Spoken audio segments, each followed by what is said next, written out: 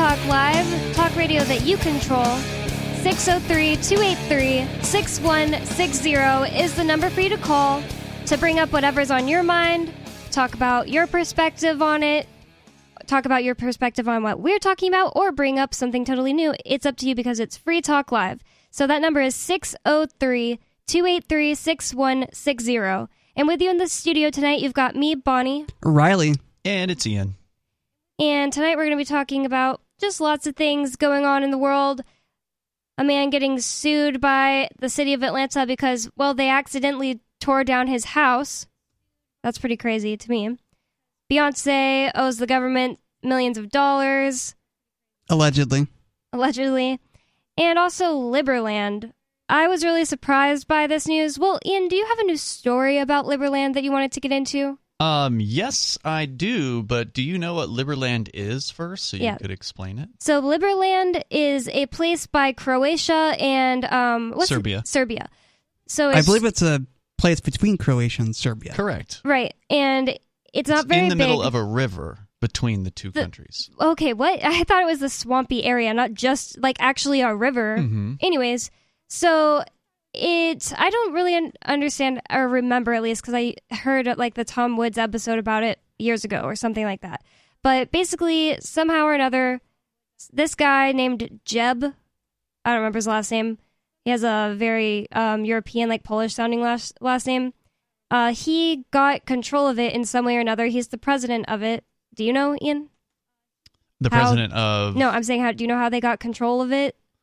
Of Liberland? Yeah. So Liberland was what they described as terra nullius, which means no man's land. And the idea was that the history of this land is essentially that for whatever reason, and I don't remember the details on this, it's been years since we talked about the origins of Liberland on this show. We've had the president of Liberland, Vit Jedlička, on the program. It's Vit, V-I-T. That's name was Jed. That's what I was saying. You didn't correct me. No, I'm sorry.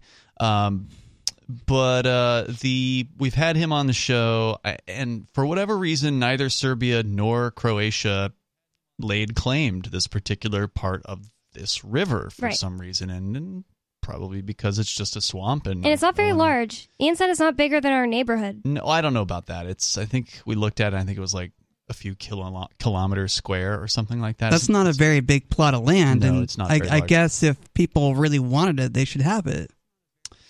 Well, and they didn't really care enough about it, so the Liberland folks came up and said, well, we'll just go ahead and claim this for ourselves. And they did that. This was probably about a decade ago at this point that this happened. And they said, well, we're just going to make this into our own libertarian country, Liberland. They're supposed libertarians who are behind this thing. It's always been promoted in that way. The Liberland people, the quote representatives or whatever you want to call them, the people who are representing Liberland. They seem pretty libertarian. They seem that way. I had a friend in Utah who's one of the Utah representatives of Liberland, and he is definitely a libertarian. Yeah, and that's who they've been marketing to over the years. Looks like it is 7 kilometers square or 2.7 square miles in area. So very, very small. It says here it is roughly the same size as Gibraltar, but I don't know how big that is either. Me either. I've never been there, and I don't know either. I don't know where it is either. But it is small, regardless, and it is a swamp, so how much of it is actually useful, I don't know. But they made this claim on this property, and they, in order to claim a place as your own, you got to go there, right? Like, if this is going to be a country, quote unquote, then you have to settle Liberland. At least that's the thinking I would have. I mean, if you're going to claim a place, you might as well set up shop there and build houses or claim land there. Yeah, and then when they went out to Liberland, they were stopped by force on the part of the Croatian border patrol, essentially. The Croatian police would target the Liberlanders who were trying to just simply go, and I think they were coming from Serbia, so they would park their cars or whatever on the Serbian side, and then they would get into a boat, and they would try to go to Liberland, and we reported on this on Free Talk Live at the time. About how it is that these people were getting arrested. The Liberlanders were essentially performing civil disobedience, and they were getting arrested for this act of just simply trying to go to a swamp in the middle of this. I think it's the Danube River, if I recall correctly. Just by comparison here, by the way, I did just pull up Keene, New Hampshire, which is a small city here in the western side, southwestern corner of New Hampshire. Keene, according to the Wikipedia entry, has a total of 37 square miles of land. So what does that make it of New Hampshire, a 15th or something? I mean, of Keene, I meant to say. Keene is a 15th. Liberland? Liberland's a 15th of Keene? Yeah, roughly a little less than a 10th. Yeah, 15th, probably about right. Yeah. I don't know if that's really how it works. It's a very small fraction of what Keene is, right? So Keene's a small town. Huge or anything. It has... Yeah, it's a very small town. It's smaller than the city I came from in southern Utah. Yeah, definitely. It allegedly has 20,000 people, but I don't know how you really calculate that when it's a college town and like half of the people that live here don't live here part of the year. Yeah. Well, they do the census usually when the college is here. So Keene, I think, has a census number of like 22 or 23,000, and then you remove 4,000 for the college students. But anyway, back to Liberland. So they were getting arrested. And it was happening multiple times. People were getting charged with, I don't remember what the so-called crime was, but they were being prosecuted in Croatia for this. What Croatia was essentially calling a border violation, and which is weird because Croatia didn't claim Liberland. So how can they enforce their border over Liberland and so on? And just being tyrants. Yeah. Of course, it's what governments do. And it's just interesting that these people, that Serbia is charging these people with border violations. This was Croatia. Serbia was actually where they were leaving from. So Croatia's side, the other government thugs on the other side. Neither have been completely friendly to them this whole time, though. Yeah. Yeah, as I understand it, they haven't. But Serbia was at least where they were able to park their cars and launch their boats from and that sort of thing. So, so this was all happening in like 2014, 2015, if I recall correctly. The early days of this thing. So what happened after that? Well, there hasn't been a lot of talk about Liberland on this program, and that may be because people, kind of lost interest in it, or their representatives haven't been calling the show. I know. Well, actually, we did have Vit Jedlička on from Anarchapulco probably in like 2018. So we did talk about Liberland at the time. At the time, they had given Ron Paul a Liberland passport. They were giving away these passports to specific individuals who had assisted Liberland to a certain point. So because it's a very small place, they, not everyone in the world who wants to live in Liberland is going to be able to live in Liberland if it becomes a real thing. So they've had to come up with rules as far as who gets to be a citizen of Liberland. Now, as I understand it, they do have some sort of a digital citizenship. Yeah. But they also have the physical, you can actually move here kind of thing. And you have to, and I don't know what the rules are as far as how you qualify for this, but if you've contributed enough essentially to the development of Liberland, then you get to live there, as I understand it. And if you're a Liberland fan, please feel free to call in and correct me, because there's a good chance I'm going to get some of these details wrong, as I haven't been paying super detailed attention to it over the years, because I just figured, well, look, if this ever does become a thing, then, maybe it'll be worth looking into moving there.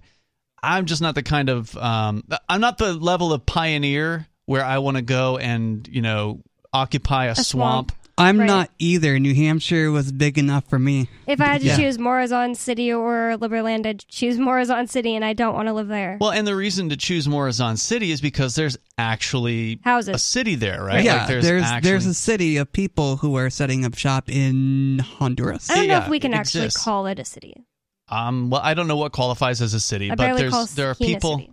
Yeah, there are people living in a place, and there are houses in which one could rent, or apartments in the case of Morazan City. You don't need a boat to move around. Right. In the case of Liberland, well, that's what the new news is they are now actually settling Liberland. There are people who are actually moving to Liberland.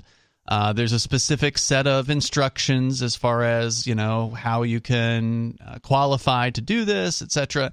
And I have no doubt that there are people who are very interested in doing this. There have always they have fans. Yeah, there have always been big Liberland fans out there. It is a unique idea, the idea of taking over an unclaimed, unwanted plot of land and turning it into something. I mean, if you think about what they did, for instance, with Las Vegas, I mean, no one wanted to have a piece of desert. Like, desert is pretty undesirable. Yeah, it's definitely undesirable. No one wants to live there. But it turns out a lot of people want to go to Vegas now because they turned a piece of desert into what? I love desert. It's very different than the forest, for sure. It's a different sort of energy, a different sort of vibe. I love it so much. I love the sky being the main focus and the trees getting out of my way. Yeah. It's really hot there, though, so that's another reason why a lot of people wouldn't want to be there. Also, we live in a time where people have already invented air conditioning and stuff. Like when the pioneers of Vegas did not have that. And the pioneers of Utah also, like Joseph Smith, whenever they got to Utah. Joseph Smith didn't go to Utah. In fact, he died before the Mormons migrated to Utah. Am I thinking of Brigham Young? You're thinking of Brigham Young. Brigham Young was the guy who led the Mormon pioneers west and said, "This is the place." Yeah, that's what I was going to say. He said, "This is it." Where did Smith die? Was I know Nauvoo, Illinois, which is somewhere in Illinois. I don't remember. So he didn't even make it halfway. I'm glad that when I started bringing that up, Riley was on the show to correct me, because I always thought that John Smith at least made it to Utah and then went Smith? back I always call him John Smith too. But he wasn't said, that the guy from Pocahontas? I don't know. Yeah, but John anyways, Smith from Pocahontas. He said, "This is it," because it's like, now we're out in the, not him, sorry. Brigham Young said, "This is it," because it's like, now we're in the middle of nowhere. No one wants to be here. No one wants to be there. We'll take this. And they obviously were very successful. Yeah, absolutely. They were. So that's kind of the idea here is let's take this piece of land. No one wants it. And let's turn it into something productive where there's a relative economic freedom, where us libertarian types can actually have our own society. But we've got bad news for you. Yep, it really disappointed me. So again, I hadn't heard a whole lot about what was going on with Liberland, but I follow them on social media and such, and I caught the news that they are now settling Liberland as of just about a month ago. I think maybe about a month and a half, 2 months, no more than 2 months ago. It was sometime in August that the quote-unquote gates opened and Liberland is now available for settling, but not to just anyone, and that's understandable. There's not a lot of room. Yeah, I don't begrudge these people for having a set of rules as far as who gets to play here. It's not free immigration, unfortunately, to Liberland, but there's on their website, it links to, and I think it's liberland.org, Liberland. I don't have it in front of me. You'll find it. Just look for it. But there's a link where they link to about how to settle Liberland, a step-by-step guide. You're about to begin the exciting journey of settling in Liberland, the land of liberty and opportunity. Sounds good, right? Oh, yeah. Before embarking on your Liberland adventure, make sure you check and fulfill the personal requirements. And then it is liberland.org. Thank you. Liberland.org. Personal requirements, they have certain legal necessities for entry concerning the police, like having a Schengen area visa, which is a European thing, and a passport. You have to be of sound mind, be above 18 years of age, be in good health, and undergo a health check before coming to visit so you don't have hidden conditions. Be prepared for hiking or biking and walking on uneven terrain. Be prepared to spend time in nature. There are mosquitoes and other bugs in certain areas. Prepare for a time when you are relatively isolated with a group of people who might be strangers. You are asked to be a constructive part of the group as this is a collective endeavor. So then they talk about gathering supplies. So like if you want to, there's not a house for you. Okay. So if you're going to Liberland, you must be prepared to build This is like a house. Burning Man, but wetter. No. Well, Burning Man is a festival in the desert, in the Black Rock Desert, where people get together to have a gift economy sort of thing. It's communist. It's a commie sort of festival. Well, also, I'm glad you brought it up, though. I was saying it's like that in the fact that you have to bring all your own supplies. That's true. What I was saying. That's a good point. But I'm glad you brought that up because I skipped over a part of what Liberland has been doing between when the arrests were happening and when now with the settlement. Okay. What were they doing for those intervening years? Well, they were throwing a festival called, I think it was called Floating Man. And I didn't know that. Yeah, once a year, They would have a festival, and I think this was after Croatia had stopped making arrests. So some number of dozens, I don't know how many people were going to this thing, but they would go from Serbia or wherever into the Liberland property, and they had like, I don't know, some place there where I think it was actually on a boat or something. I don't know. I'd never been, but they had a festival, probably music, camping, things like that. So they had their own little festival. That's what was going on. But if you're going to go to Liberland, you got to bring your own tools. You got to bring your own hardware. You got to get this figured out. You can't just go there and bum, some construction supplies off of somebody who's there, right? Like they're trying to build their house. Maybe they'll be helpful, but you got to kind of bring your own stuff. The 25, and that's another difference between this and Burning Man. Burning Man, you are not allowed to erect any permanent structures. That's one of the rules of Burning Man. You're going to. Well, it makes sense. I wasn't saying it's exactly like. No, I get what you're saying. I'm just clarifying another key difference here. These are people settling a place. Yep. So to settle in Liberland, you have to spend at least 25 consecutive days in the area. During this time, you have two options. One, the preferred option, immediate construction. If you're ready to commit to the entire 25-day period, you may begin construction immediately. Your diligent effort to complete the construction project within the time frame will culminate in the claiming of your land title. It'd be really cool to see if somebody with like really good construction skills goes and creates a really cute tiny home and like does a whole TikTok filming of the whole process, like my tiny home in Liberland. That'd be really cool to see. That would be cool. That would be really interesting to figure out, to see the process, see how they're developing their home in a swamp, basically. Now, they will give you apparently as many as 1,500 square meters in order for you to develop in Liberland. Now, I am curious to know how many square meters is in an acre, because I did not actually look that up. Honestly, like an acre doesn't mean much to me anyway. Like, how much is our house? How many square meters is our house? I was going to tell you that. So this property is about a tenth of an acre. Okay, well. And apparently it is about 4,000 square meters is in one acre, I guess, according to the calculator site. Of that? So we have about 400 square meters. So yeah, I guess you get a fairly large chunk of property. You get about maybe a quarter of an acre. How many do they get? You get about 1,500 square meters. So more than our house? Yes, that's 3 times as large as this property. So how many people can they even fit there? I'm not sure about that. I haven't done the math. That's a nice little chunk. It's not bad. It's not bad at all. So option 1 was you have to commit to doing 25 days straight. You got to be prepared to stay there for most of a month and begin construction immediately. The second option is if you would prefer to commence construction at a later date, you must make arrangements with their land registrar. So this is something else they've done over the last several years, is they've sort of created their own government and bureaucracy, for lack of a better term. There is a government of Liberland. Even though they don't live there yet, I guess they do now, but prior to August, they didn't live there, but they were still operating as though they were the government of Liberland. Jedlichka is the president. So his last name starts J-E-D? Okay, that's where I thought his name was Jed. I knew it was a one-syllable, 3-letter name. And bear in mind, times vary, with 3 months allocated for a standard cabin and up to 1 year for more complex structures. During the initial 25-day period, engage with your fellow... Wait, they give you a certain amount of time to build your house? Yeah, it sounds like it. They want people who are serious. People aren't, messing around. During the initial 25-day period, engage with your fellow Liberlanders or contribute to collective public project efforts on the land. And then they tell you there's these thing about merits. This is what I was kind of referring to earlier, where they've come up with a way to reward people who are contributing a certain energy or time or whatever resources to furthering the concept of Liberland. They gain these things called merits. This all sounds good so far, because they're like agreeing to this before they go. Yep. And they say for every 10 merits you hold, you can settle 1 square meter of land. So that's how they're determining who gets to do this and who doesn't.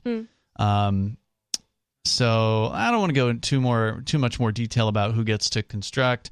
They do say if you don't have any merits yet, you can still become a Liberland settler. You can become an e-resident of Liberland. That's the e-residency thing, the electronic residency. You can register at border.liberland.org for your visa for 25 days. Spend 25 consecutive days in the area, either building your own house or assisting your fellow settlers who work on various public projects, aimed at increasing the chances and speed of Liberland's success. Earn 200 merits for each of the 25 days you complete after the completion of your 25-day-long settlement. After the 25 days, use those merits to obtain your citizenship. Okay, well, that's not bad then. So if you're willing to go and be the true pioneer, you don't have to have done anything up until this point. Literally, Little House in the prairie. Yeah, or the swamp in this case. But yeah. Up until this point, there were things you could do to get these merits. But if you have never had a merit, if you just heard about Liberland for the first time tonight, I got to give them credit for allowing these people to be willing to show up and do this, to just show up with the construction equipment and get to work for 25 days straight. And then you will essentially be given the prize. It sounds to me like, and I'm not a representative here, but reading what they've written here, it sounds like you will obtain citizenship by putting the work in to it, basically, and being the That doesn't first sound to too arrive. bad, because at least somebody could earn their place in Liberland. Being somebody who is, a self-starter and is willing to help out the community that they're trying to build there. Right. Now, I don't know if communists would be attracted to a job like this, because obviously they probably want liberty-minded people to move here. I don't think communists would, because just because they're doing things to help each other out doesn't mean they're going to not have to do any work for food.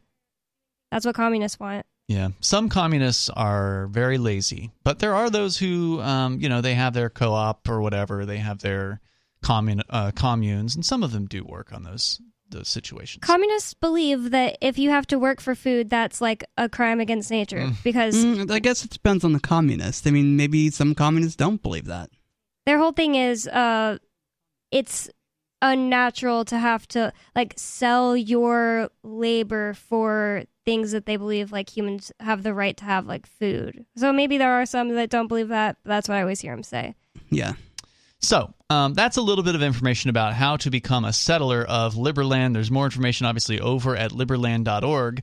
But a few weeks ago, or about 3 weeks out from this article at this point, there was an article written at the Liberland Press website, liberlandpress.com, by Michael Ptachnik. Yes, but I don't want you to get into it yet, because on the next segment we could tell them the thing that we found out that we really don't like or approve of that Liberland is doing. Yeah. Everything we've read so far is it's Sounds fine great. and dandy. Sounds very great, exciting. But sounds like good for pioneers if you have the pioneer spirit. But it may not be as libertarian as the name would suggest. 603-283-6160. It's Free Talk Live.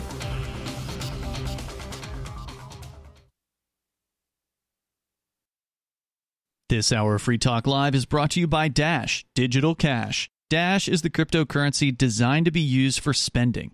Rising fees have made Bitcoin useless for purchases, but Dash continues to have fees less than 1 cent per transaction, and its features ensure Dash is undefeated as the most useful cryptocurrency in the marketplace.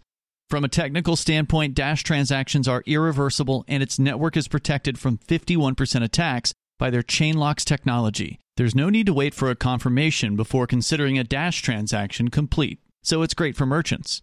Dash is one of the oldest cryptocurrencies and is widely available on exchanges, including the decentralized Maya protocol, and in multi-crypto wallets. It's easy to get and use Dash. Start by learning more at dash.org. Big thanks to the Dash DAO for sending us 32 Dash per month to promote Dash on the air. Visit dash.org to learn about Dash. Dash.org.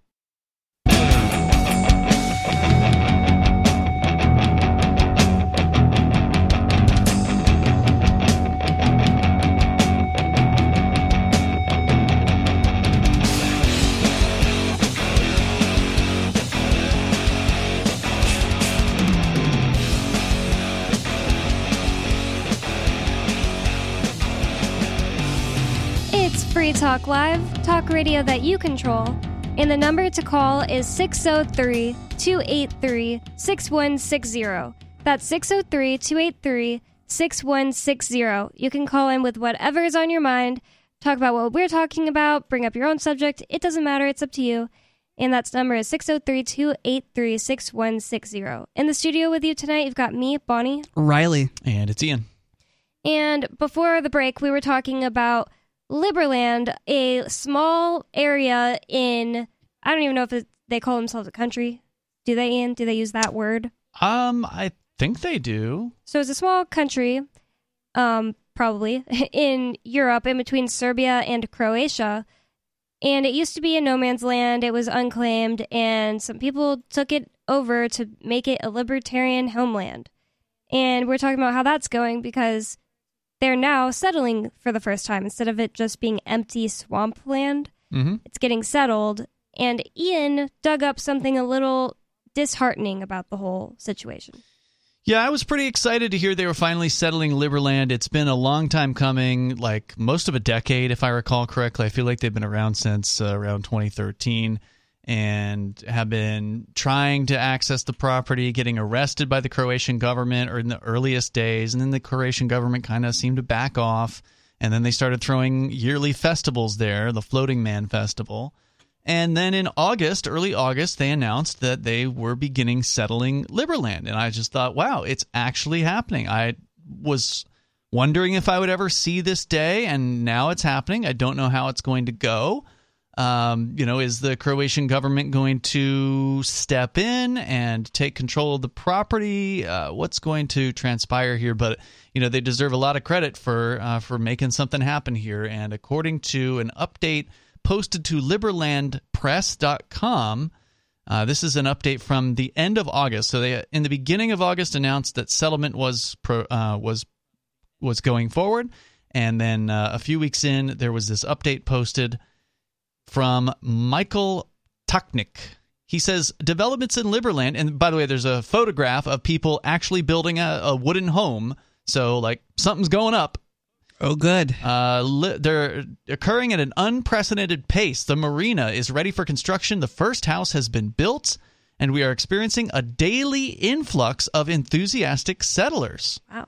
To meet the demands of this emerging community, the provisional government is instituting a robust legislative framework for governance. And that automatically kind of rubs me the wrong way because... Yep. It rubs me the wrong way, too, because when people set out forms that say we have to be governed this way, then is that really liberty? And I would say no, because you're no longer, you didn't consent to someone governing you. Well, I guess the argument is, yeah, you did consent because you went to Liberland knowing that there's, this government that's going to control this thing. So, but it's like, how long did these people put effort and, care into Liberland? There's all these Liberland fans, and then for them to suddenly be like, oh, well, yeah, by the way, government time. There's going to be government there. Yeah, I think that anyone who put effort into Liberland should have seen that there was going to be a government because there's a guy walking around calling himself the president. They obviously see one of the problems with the system as we know it, the world as we know it, humans as we know them, is that people believe in the nation-state concept, whether we agree with it or not. And I think I can speak for all three of us here that we're not big fans of the concept of a nation-state. Right? I'm definitely not. So we're not, but most people believe in nations. They believe that their nation's the best nation, wherever it is they happen to be. America. Yeah, wherever their mom happened to give birth to them is the best place in the world. And that this is a very common attitude among people. So in order for Liberland to become a nation, they have to act like one. And that means they have to have a governmental structure. And they have to, talk to these other thugs in these other quote-unquote nations, which, again, nation is just an idea. It's not a real thing. It's just a thing that it's like a common viewpoint that people have, but it's a belief in something that is it's not real. You cannot point to a nation. Yeah. Okay? It's just an idea. You can't point to the United States of America and call it a nation. I asked what is she called? Ticketmaster lady, the lady who gives tickets to cars. Parking enforcer at my trial. Actually, what is the city of Keene? And then the prosecution guy was just like, objection. It's just like, why am I being prosecuted for breaking something called the city of Keene's laws? And I'm not even allowed to ask the witness what this thing is. Yeah, what is the city of Keene? Who is the city of Keene? Can the city of Keene come on the stand? Right. It's a group of people is what it is. Yeah. Factually, the city of Keene is a group of strangers who have come together to dominate other strangers and force them into their particular belief system and their structure of things that they think you have to do in order to live in a given arbitrary geographic area. So unfortunately, Liberland, the people who are quote-unquote running the so-called government of Liberland, maybe they're libertarians, but they have to pretend to believe in the government. Maybe they're small government libertarians. Maybe they really do believe in having a government, a minimal government or whatever, but they have to talk to these thugs in Croatia. They have to talk to, other governments. There was an article that I was reading that they reached out to the president of El Salvador at one point to talk about Bitcoin, and the El Salvadoran president, wrote something nice about them, I guess. So they're constantly trying to be legitimate in the minds of the rest of the world in order to get these other nation state people to acknowledge their existence and say, if they can get the president of El Salvador to say Liberland is a real nation, and then they can get like 5 other people, president types of different countries to acknowledge Liberland as a real place. It's just so weird. I've always heard of this concept, like when something wants to be independent, like when, I think it was Serbia, used to be something else, and then it turned into Serbia. Well, like there was other countries, like Russia accepted Serbia's nation. Like, I don't know, it's just weird. Like, why do people wait and hang on the words of other bureaucrats in other countries to be like, well, I accept that you really exist? I don't know. It's a way for people to feel like they're belonging to something bigger than themselves. Well, they just want to get, as I understand it, they want to be recognized as a nation so they can assert that sort of idea of state sovereignty, right? Now, we understand as libertarians that only individuals have sovereignty. A sovereign is a king, right? So you as a sovereign have the right to rule yourself, and that's it.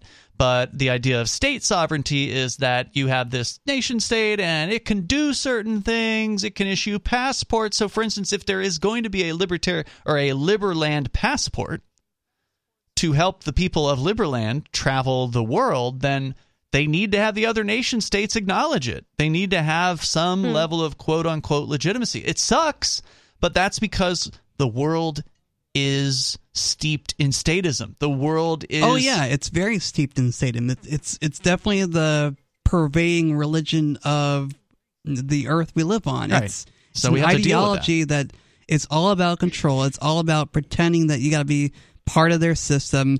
You got to be controlled by part of their system. It's just a ridiculous idea that the statists have adopted over centuries and centuries of indoctrination. They have to believe in this idea of a king or whatever. And it's not going to go away because of the centuries of indoctrination. It's not going to go away anytime soon. Now, maybe we can envision a world where some chunk of the population has gotten beyond belief in statism, but we're nowhere near there yet. And that's why libertarians... Well, Mark would have you believe that Honduras is already there.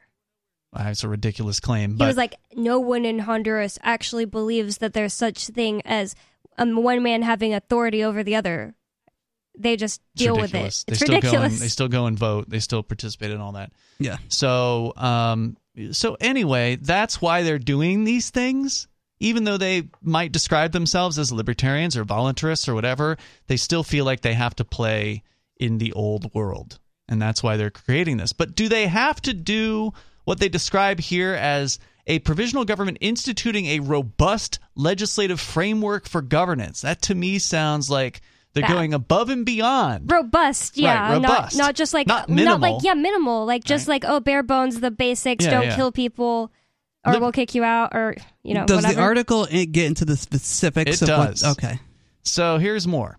Liberland is a sovereign state, they say. Its settlement belongs to no other country and is governed solely by the laws of Liberland. Therefore, Liberland hereby asserts its full sovereign authority in matters such as river and road traffic within Liberland and on the adjacent Danube River, as well as other waterways within its territory, construction laws, building safety and standards, enforcement of various misdemeanors through the Community Watch, Liberland's primary police force, and urban planning and the protection of natural heritage and the environment. Liberland has much to develop both on-site and legislatively. However, this process is becoming faster and more professional with each passing day. There are specific areas where Liberland seeks to emulate its regional partners. One such area is construction law, where Liberland will adopt Croatian standards for building safety and hygiene, but without adopting its administrative processes or submitting to the jurisdiction of its institutions in those matters.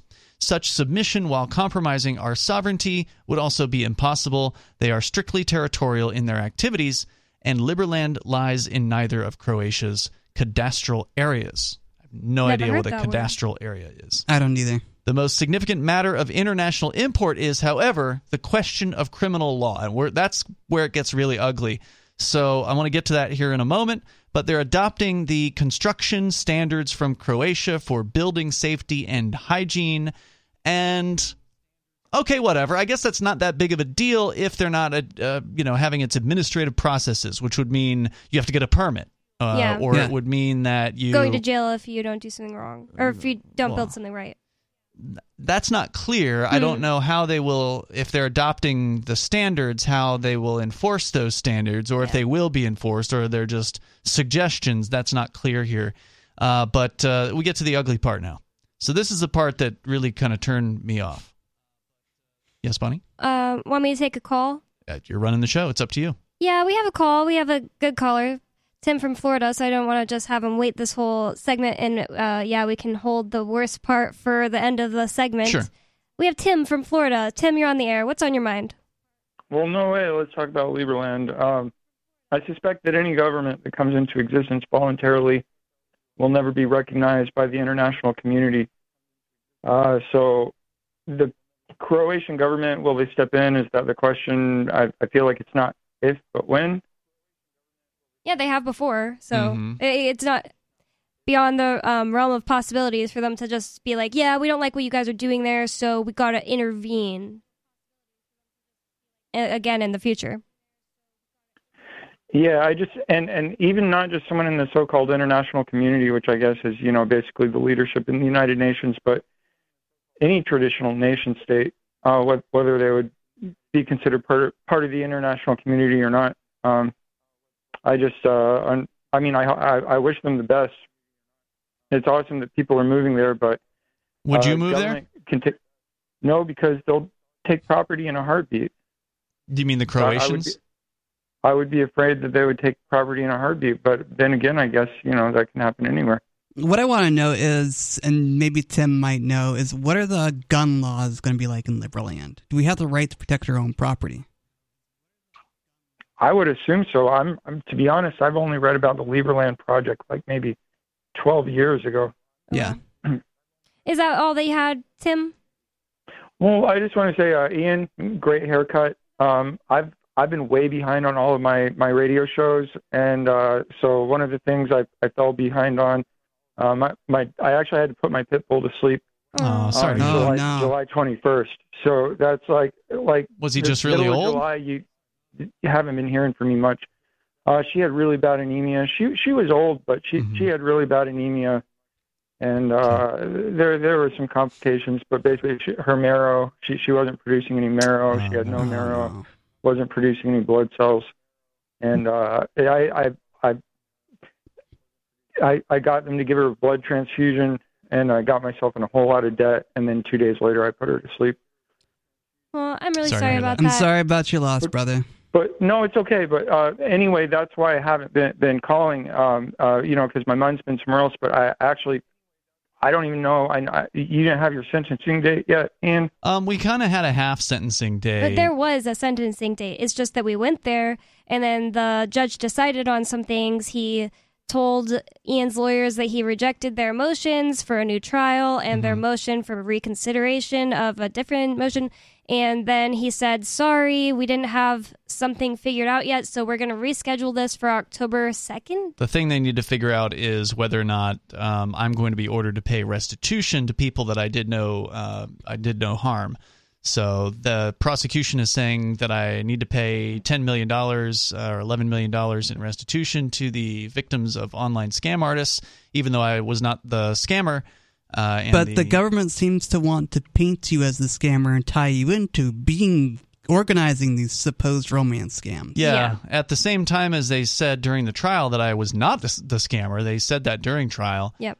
They are now apparently telling the scam victims that I was indeed the mastermind. He was the conspirator to organize the crime. Yeah. So it's pretty frustrating to have to sit there and listen to that. But yeah, that's what they're doing. I just also wanted to mention, I've mentioned this a couple of other times on the show, that I sent, at some point up to a third of my income for about 3 years to a Romanian. And even though I don't consider that she technically scammed me, I was very naive and I shouldn't have done it, and she was definitely taking advantage of me. But, Western Union and MoneyGram, like what they're doing to you, Ian, it's like if they went after Western Union and MoneyGram, of course they won't, because they would hire. So they got the permission slips from the government to do those things, to send lots of money. Ian didn't. That's the only difference. Did they ever ask you anything about, like, do you know this person you're sending to, that kind of thing? Not in person. The only time it came up and they actually denied me the transaction was the first time I did MoneyGram online. And I guess I answered the questions incorrectly when they did a check. But in person, I guess there's really no requirement for them. They just have a sign there. And the thing is, like, I was just being dumb. I knew what I was doing. So to try to, for someone to try to paint Western Union or MoneyGram as facilitating some kind of scam knowingly. That's the thing. Ridiculous.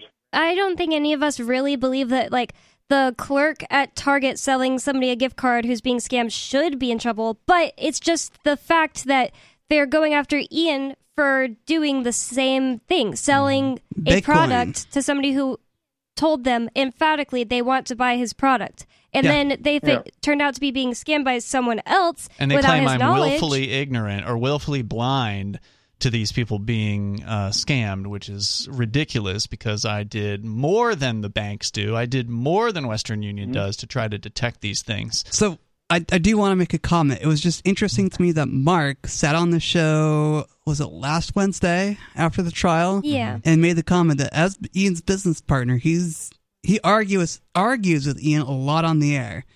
And I've heard those arguments. So he pointed out that as Ian's business partner for 20 years, he's known Ian to be very diligent at making sure or trying to make sure that people aren't being scammed. Right. And he has firsthand, knowledge, witnessing Ian talking to people on the phone and everything. Yeah. Well, thank you, Tim, for the comments. One last thought is that I think the difference here is that it's Bitcoin. And so I think they're trying to make examples out of people like you. They are, absolutely. Great. Thank you for the call, Tim. Yeah, I would agree that Bitcoin is one huge part of it, is that Bitcoin is something they want to stop because Bitcoin basically can give people freedom over their own lives and freedom to choose. Maybe I don't want to use the blood money called the US dollar that relies on war and innocent people dying to have value. Maybe I just want to use Bitcoin instead. They don't want people to wake up to that. All right, should we go back to Liberland? Back to Liberland. All right, so here's what they're doing. I mean, in addition to adopting the Croatian building safety standards and hygiene standards, which, I mean, they're out in the middle of the swamp. I don't know how hygienic. There's essentially camping. Which just means, like, you're not supposed to pour your, waste into the river. You got to have something for your waste for your building. Whatever that's going to be. The challenge, they say, lies here. So the stated purpose of Liberland's government is to protect life, liberty, and property. Criminal activity poses the greatest threat to these values. Therefore, it is incumbent upon Liberland to establish a criminal law system. The challenge lies in the constant competition between crime and law enforcement. This is a race that began thousands of years ago, and the current players are sophisticated. Simply put, a high level of sophistication is required for any crime-fighting activity, a level that may not be readily provided by a settlement of enthusiastic citizens. In summary, starting simple is not an option. The minimum acceptable level is quite high. To address this, the provisional government has issued new criminal law guidelines. The essence of this law is as follows. Crime is an international phenomenon and must therefore be combated internationally. That alone... That's so weird. Sounds really creepy. That does sound really creepy because it's like, the globe is full of crime. We got to combat it internationally. Also, it's just like, if I punch Riley in the face... Sorry, Riley, it's just an example. If I punch Riley in the face, that's a crime. Why it's is it international? Yeah. No, what ridiculous. does it have to do with people in China? I'm almost wondering if they're trying to make themselves look good on the public stage by making sure that they appear to not be a place to harbor criminals, sex traffickers, or people like that. I think that's what they're trying to do, but in doing that, they are wiping away any semblance of uniqueness and liberty friendliness that this place would have had. But I haven't even gotten to the worst part. So this is just them explaining what's coming next, okay? Oh, it's an international phenomenon. It must be combated internationally. The provisional government will reach out to international partners, most notably Croatia, to establish a treaty or system of treaties for effective international solutions to criminal activity. As an interim measure, Liberland will adopt the entire body of Croatian criminal legislation as its own criminal law. It will... Wow.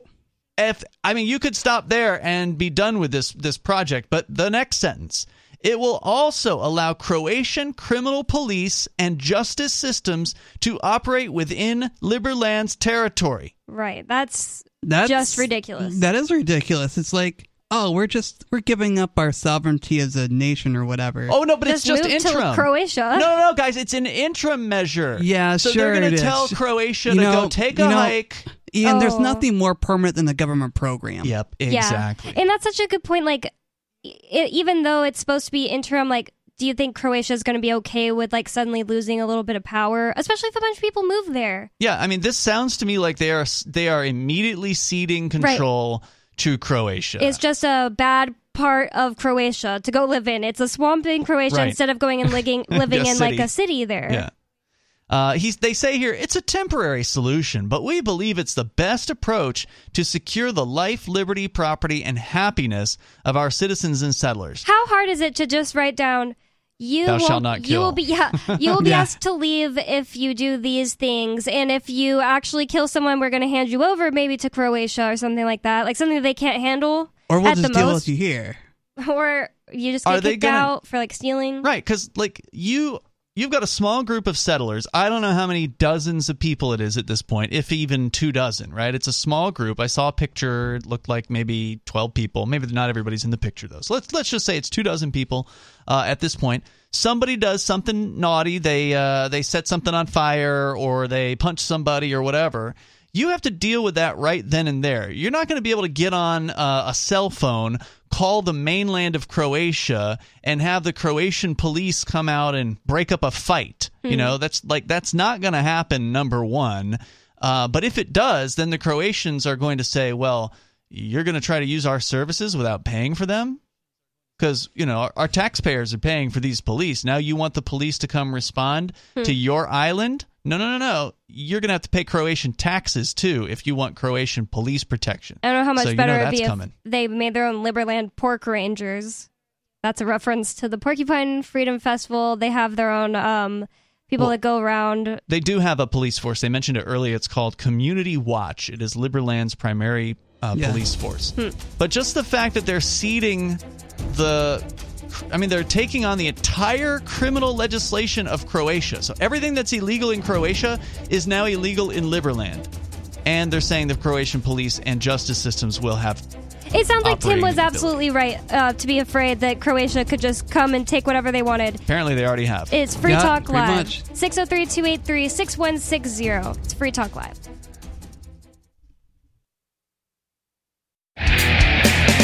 Protection. Eleutheromania. The insatiable desire for freedom. Filibuster. Police state. It's the new 3-song heavy metal EP from Captain Kickass. Available now on your favorite music app or get it directly from CaptainKickass.com.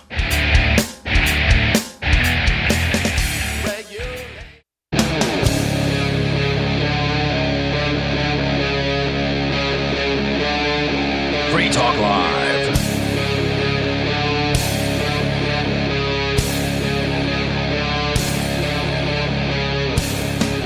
Welcome back to Free Talk Live. Talk radio that you control. 603-283-6160 is the phone number for you to call to bring up whatever's on your mind, talk about what we're talking about. It doesn't matter. It's up to you because it's Free Talk Live. That number is 603-283-6160. And in the studio with you tonight, it's me, Bonnie. Riley. And it's Ian. And in the last segment, before the break, we were talking about Liberland, this place that used to be no man's land in Europe in between Serbia and Croatia that is now being settled for the first time after being created like over a decade ago. I think. It's probably about a decade. I don't really know. But it's been a while, and now they're finally getting settled. But, surprise, now they're just small Croatia because they adopted Croatia's entire law books. Pretty much, and it seems like they just want to help, or they want Croatia to feel, what I'm trying to say is they want to feel legitimate, so they're adopting Croatia's rules, so Croatia will be like, yeah, we'll just leave you alone. I think that's a very good way to look at it. That's what it seems like to me. They just, they don't want people to think, oh, that's a place where people are going to go and, like you said, harbor sexual crime victims or something like that.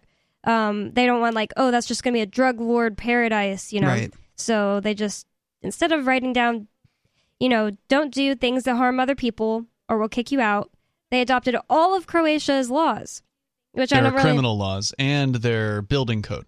I don't know much about Croatia at all, but I've never heard it referenced as some kind of a libertarian hotspot. It is not considered to be a free country, for sure. I'll go pull that number Yeah, up. What ranking is it with, like, Cato or something? I'll find out for you. Is it Cato that does that for all the countries? There's a few rankings out there. There's economic freedom rankings, and there's, like, personal freedom rankings.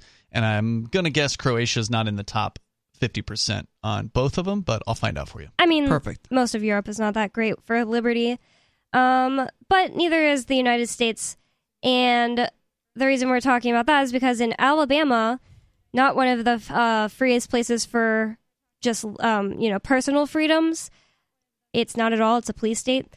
In Alabama, a band director for the high school where he lived around Birmingham, was tased by police for not stopping his students' performance. See, to me, as before we get into the story, the first sentence you read just sounds ridiculous. Like, it why are the police wanting to tase a guy for not stopping the performance? Why are they involved in this like high school band performance at all? Right. It's very weird. Oh, this says it is in Birmingham. I thought it was like outside of. So, what began as a routine... Oh, this is from NPR.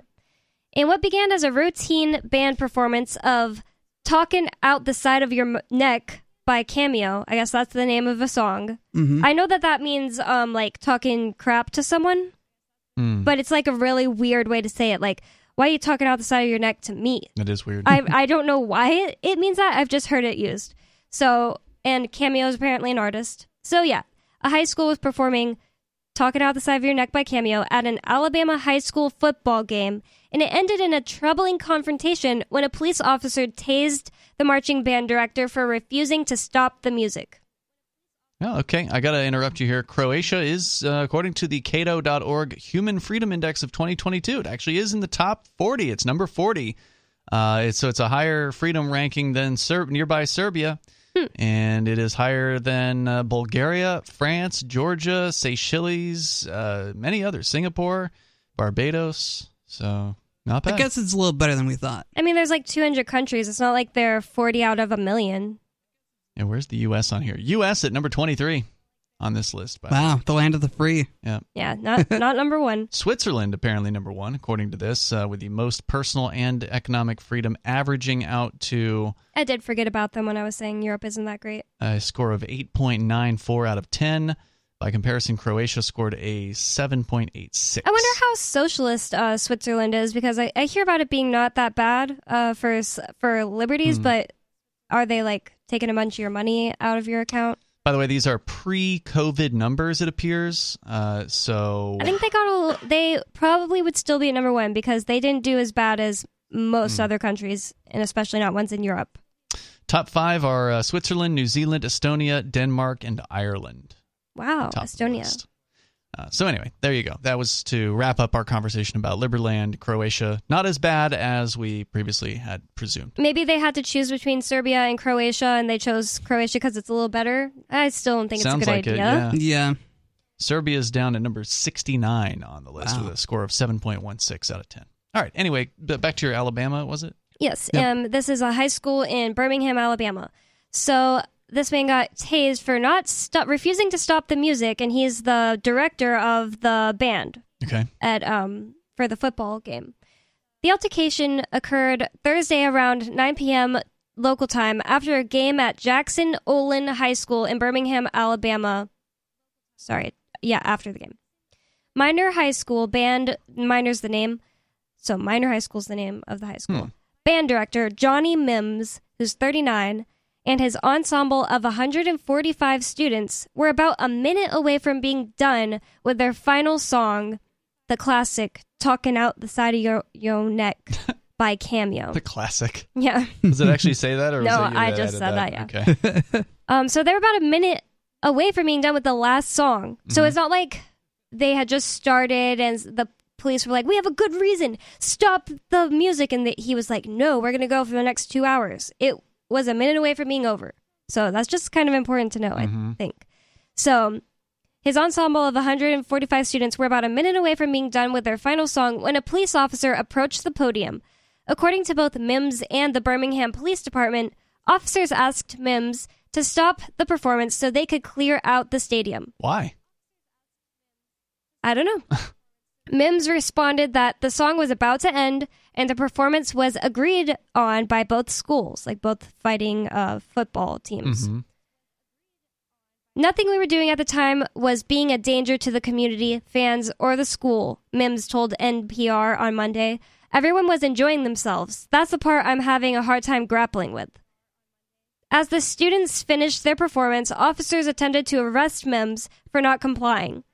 Police said the band director refused to place his hands behind his back and allegedly pushed an arresting officer. It's alleged, and I mean, imagine how shocked you'd be if you're like starting to get arrested for not being like, all right, class, stop playing your trumpets and flutes. Yeah, that would be a really shocking experience to have some dude with a badge, a shiny badge, and a costume come up behind you and start trying to arrest you. He definitely didn't do anything morally wrong, in my opinion. Yeah.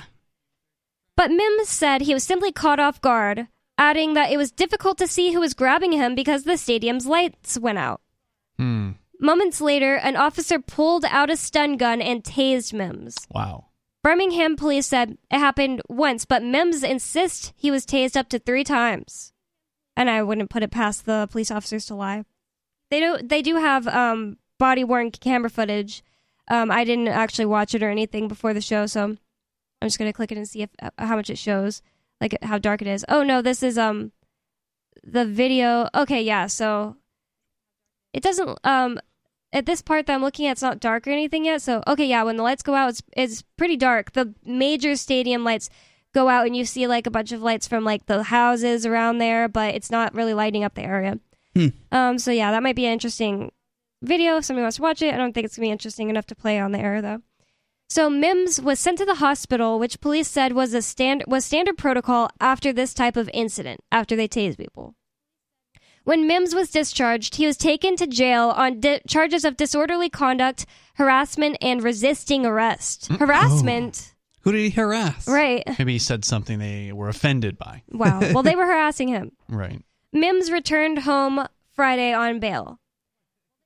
Wandalyn Given, a lawyer for Mims, called the incident an alarming abuse of power and called for the officers involved in the incident to be put on administrative leave until further investigation. She added that Mims plans to take legal action against the police department. Good. I would too. This case highlights the urgent need for police reform, training, and the protection of every citizen's rights, Given said. I still can't figure out why they were there trying to shut this thing right, down. I'm wondering if this is going to give more information. I'm looking at another story right now just to see if I can, and they don't mention it. It just says that the officers were trying to shut this thing down for some reason. That's why I think it's such a strange story, because they're not telling us why they had to clear the stadium. Right. Yeah, and this next paragraph says that the Birmingham Police Department did not respond to a request for comment. Oh, immediately respond. But on Friday, the police department sent a statement to its internal affairs Affairs Division investigates all incidents where an officer uses force during arrest. Okay, yeah, but that's not answering. And then they find that the officers was fine. Yeah, the officer did nothing wrong. He was being harassed by Mims, the guy who wanted to let his students finish the last minute of their performance of Talking Out the Side of Your Neck.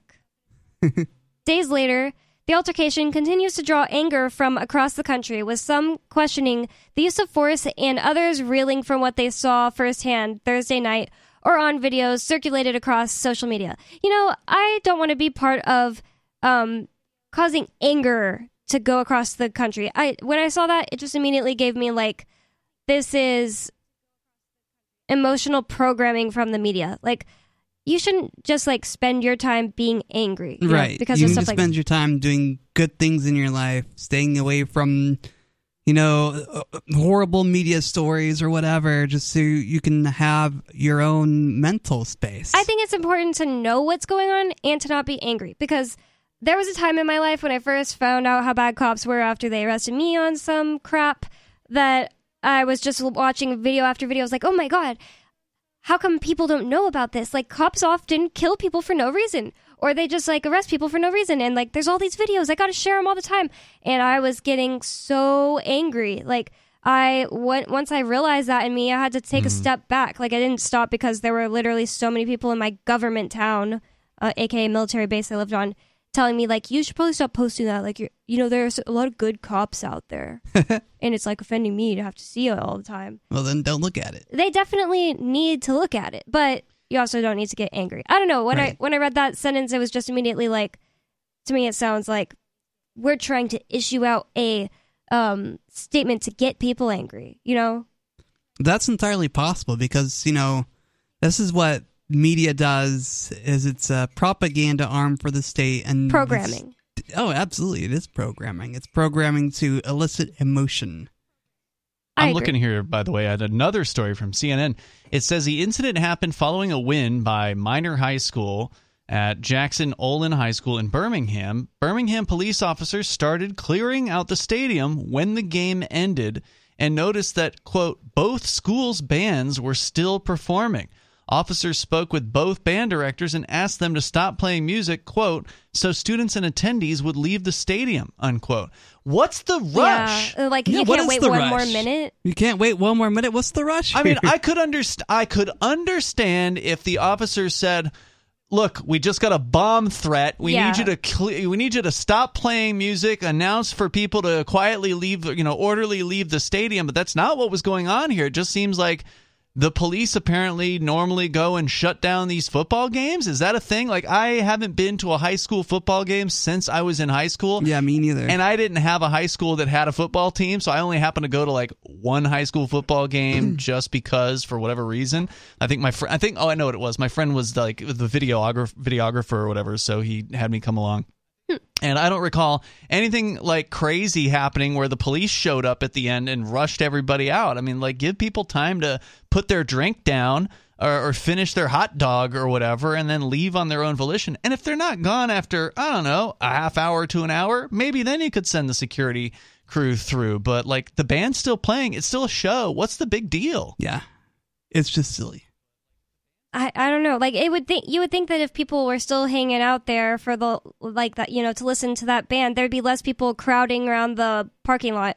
It'd be less of a, if you're like, everyone get out at the same time, that seems more dangerous than. Yeah, that's true. I mean, I'm the same way. It's like if you're at a game, like whether it's high school football or a baseball game or whatever, you either leave early or you wait around so you're not in this crazy traffic jam trying to get out of the stadium. It's like if you leave before the end of the ninth inning, you can probably get out pretty easily at a baseball game. But otherwise, you're just slammed with everybody else trying to leave at the same time. So again, what's the rush? Yeah, I definitely feel really sad for this guy because it's just ridiculous what happened to him. It sounds so traumatic. It says Mims is still recovering physically from the arrest. He said he continues to be haunted by the incident, specifically seeing his students scream and cry as he was tased. Right. Wow, that's really sad. Let's traumatize these high schoolers and remind them of why they should never trust the police. Yeah, exactly. And the police are just doing their jobs, but their job is a terrible one because it's traumatizing people. Their job isn't as nice as teaching 145 students how to play music. Right. It says Mims has been a band director for Minor High School since 2018. He credits his passion for music to his teachers who introduced him to the violin, cello, and saxophone, and that's why he pursued music education and became a teacher. Quote, I'm a Christian guy, and I'm called to forgive, but this situation makes me more apprehensive about the police, unquote. And that's nice. Yep. He's saying that he forgives, but you can't just... You can forgive, but you can't just stop having PTSD. You can't forget the lessons or the experience that you had. Yep. He says, you may not know what their intentions might be, even when you're doing something positive. Well, they don't understand you doing something positive because that's not in their wheelhouse. Nope. They just serve the state. Mims added that he is on administrative leave with pay as part of protocol while the school district investigates what happened. Wow. Huh.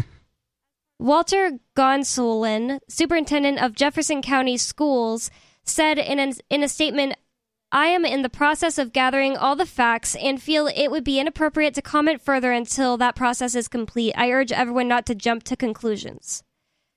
Tasers are among the most common use of force in police departments, according to the FBI. But there is very little data on the federal or local level of how often they are deployed or turn fatal. A Reuters analysis from 2020 documented more than 1,000 cases of deaths related to police use of tasers, largely between 2000 and 2018, and found that Black Americans were disproportionately impacted, which Mims is a Black guy. I just think it's crazy to just tase someone for not listening to you, and that shows that that person obviously is not in control of their emotions and shouldn't be working out in a professional field where you're supposed to deal with people. And it just goes to show too that people trust people trust the cops. People supposedly trust these people with badges. Well, but if they do, they've never had any interactions. No, they've never had any interactions, and maybe the only interactions they have are quote-unquote positive reactions. But, those of us who have seen what police do, who have interacted with police, especially here in New Hampshire, trying to film inside a courthouse, we know that these police aren't going to be on your side. They don't really want to be in favor of what you're doing when it comes to filming government bureaucrats at work. Yep. They just know that it's us against them. That's how they feel. They feel it's us, the cops, against them, the subjects, which is what they call you, by the way. So it does appear from the footage I'm seeing over at the Law and Crime Network page on YouTube or on their channel. This does appear to be, by the way, for the record, since you mentioned he's Black, this is a black-on-black event. The police officers in this particular case were Black men as well. So I think this is actually a really interesting case because most of the time when we hear things in the media about somebody being violated by the police, it's white cops against a Black guy, but it's not always. Not in that Memphis one where those 6 guys killed that one guy. That's another good example. That one was incredibly brutal. This guy luckily survived this attack. But the thing is, how they don't go, hey, wait, Mr. Mims, do you have a heart pacer or whatever they're called, or anything like that? It could have killed him. The idea that shocking somebody with a taser isn't always you got to be sure that you don't want to kill this person. I don't think they care.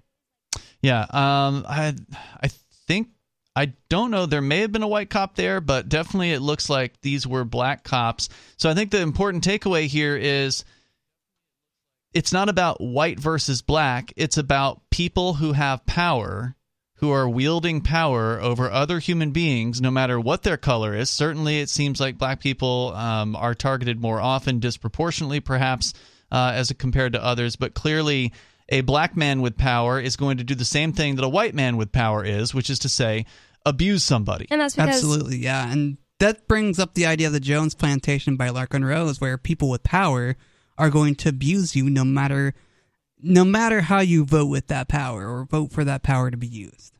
No matter what demographics you're a part of, that they're part of. If you think, if I just vote in more white people, then they're more likely to be compassionate towards me. Well, no, absolute power corrupts absolutely, and power is the thing that is unequal between us and the cops. Like, they have the ability to kill you and probably not get in trouble. And you don't have the ability to even push their hands away without them tasing you 3 times in front of your students while they're screaming. Obviously, it must have been, it's not like he was just like, ow. You know, like, he must have looked like he was really getting hurt for his students, like high schoolers, not like elementary school kids, to be screaming and crying. Yep, it's pretty awful. So, well, I guess that's that story. Yeah, I think it is important. I only mentioned he was black because the ending statement talked about that black Americans were disproportionately impacted. And I do think it's important to always point out, you know, that the police, the system is the problem. The way that things are set up to give people authority over other people, which is not right, ever, is the problem. Well, there is no such thing as authority. It is just, like we were talking about before, where there's no such thing as the nation state. It's just an imagination. Yep. It's an idea that people are using to justify violence over others. The same thing is true of the idea of authority. And you mentioned Riley Larkin Rose. I'm not familiar with the Jones Plantation. What's that? The Jones Plantation originally started as a YouTube video where Mr. Smith or a plantation owner had slaves, and they wanted to figure out how to get the slaves to work better. So, you know, they voted on which slave master would govern them, and over time it just became an example of what government does. I would definitely recommend finding that video. He's also done a bigger, larger version of that video that people should check out too. So the idea being that slavery has expanded to larger than just a slave master on a plantation with obvious, taskmasters holding whips. It's turned into a government. It's turned into a gang of thugs calling themselves government. Slavery was not made illegal. It was made illegal in the United States for prisoners. Yeah. 603-283-6160. It's Free Talk Live.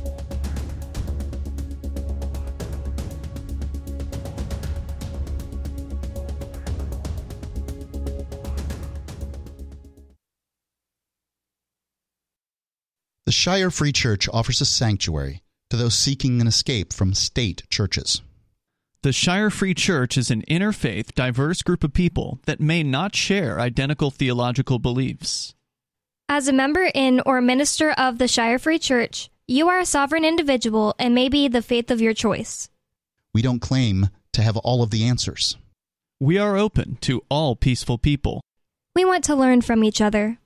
What unifies the Shire Free Church and its diverse members is peace, love, and liberty. There are many paths to God, one for every individual. The Shire Free Church does not define a specific path beyond these parameters that must be your foundation. Peace as your way. Love as your guide. And liberty as your light. Learn more at church.shiresociety.com. That's church.shiresociety.com.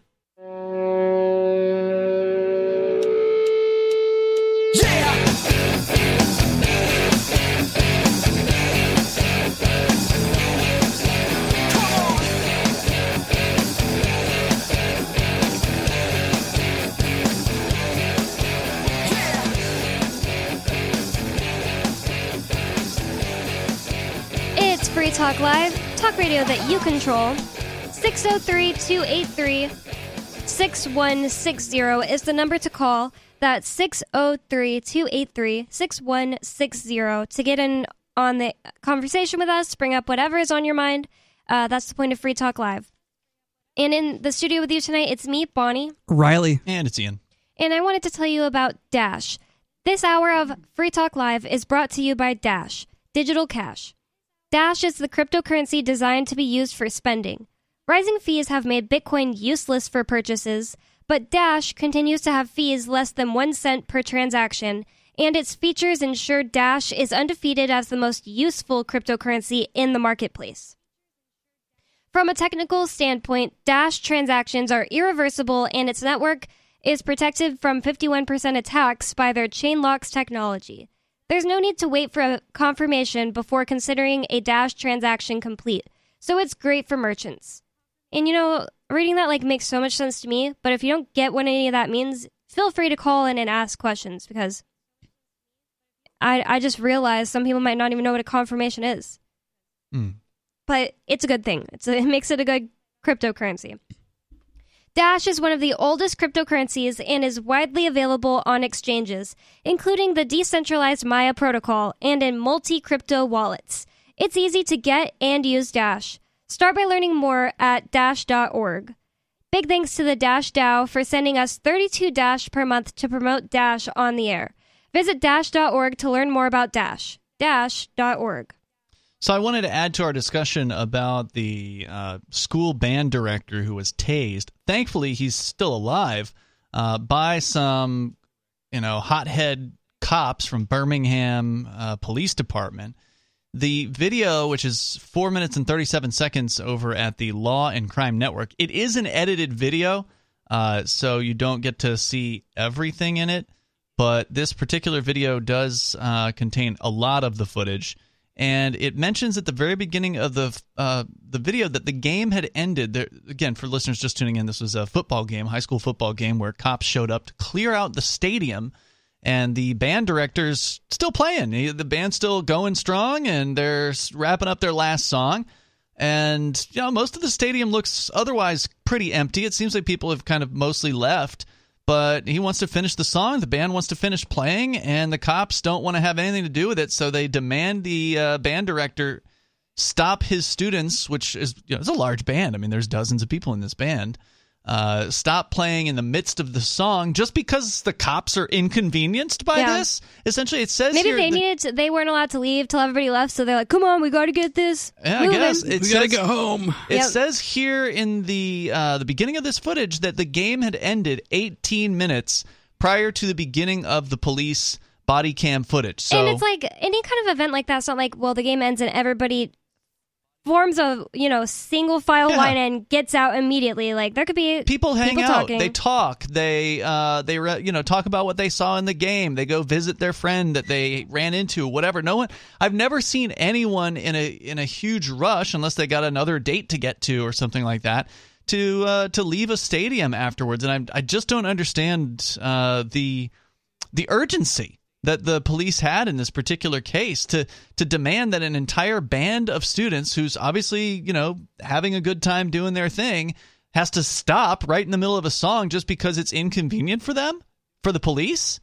18 minutes? I mean, that's, barely a quarter of an hour has transpired. You were just commenting to me earlier tonight how, Bonnie, for you, 10 minutes goes by in a flash. Yes, I said, I don't understand how people can be like, oh, I have 10 minutes to get ready, so I'm just going to continue talking on my Snapchat video or whatever. If I had 10 minutes to get ready and I opened up Snapchat and started a video, 10 minutes would be over.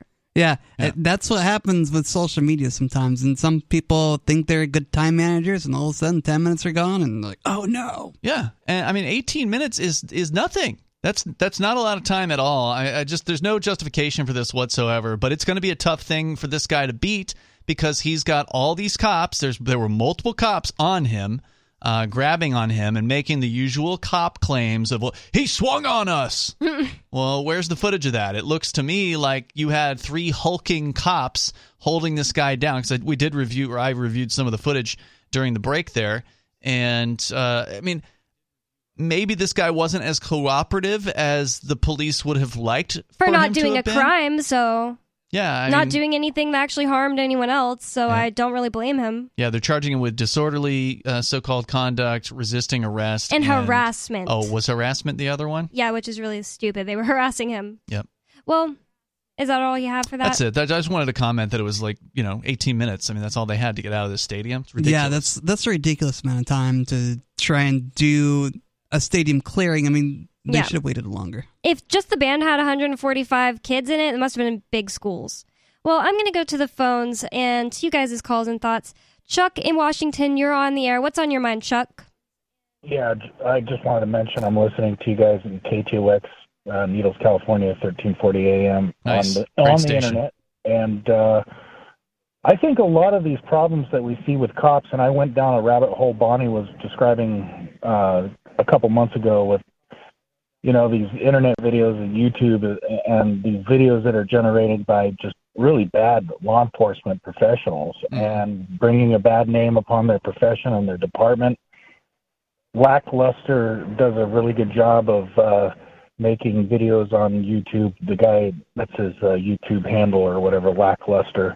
But I think a lot of these things that we see in America today as far as American policing on American streets could be addressed when they hire these bozos.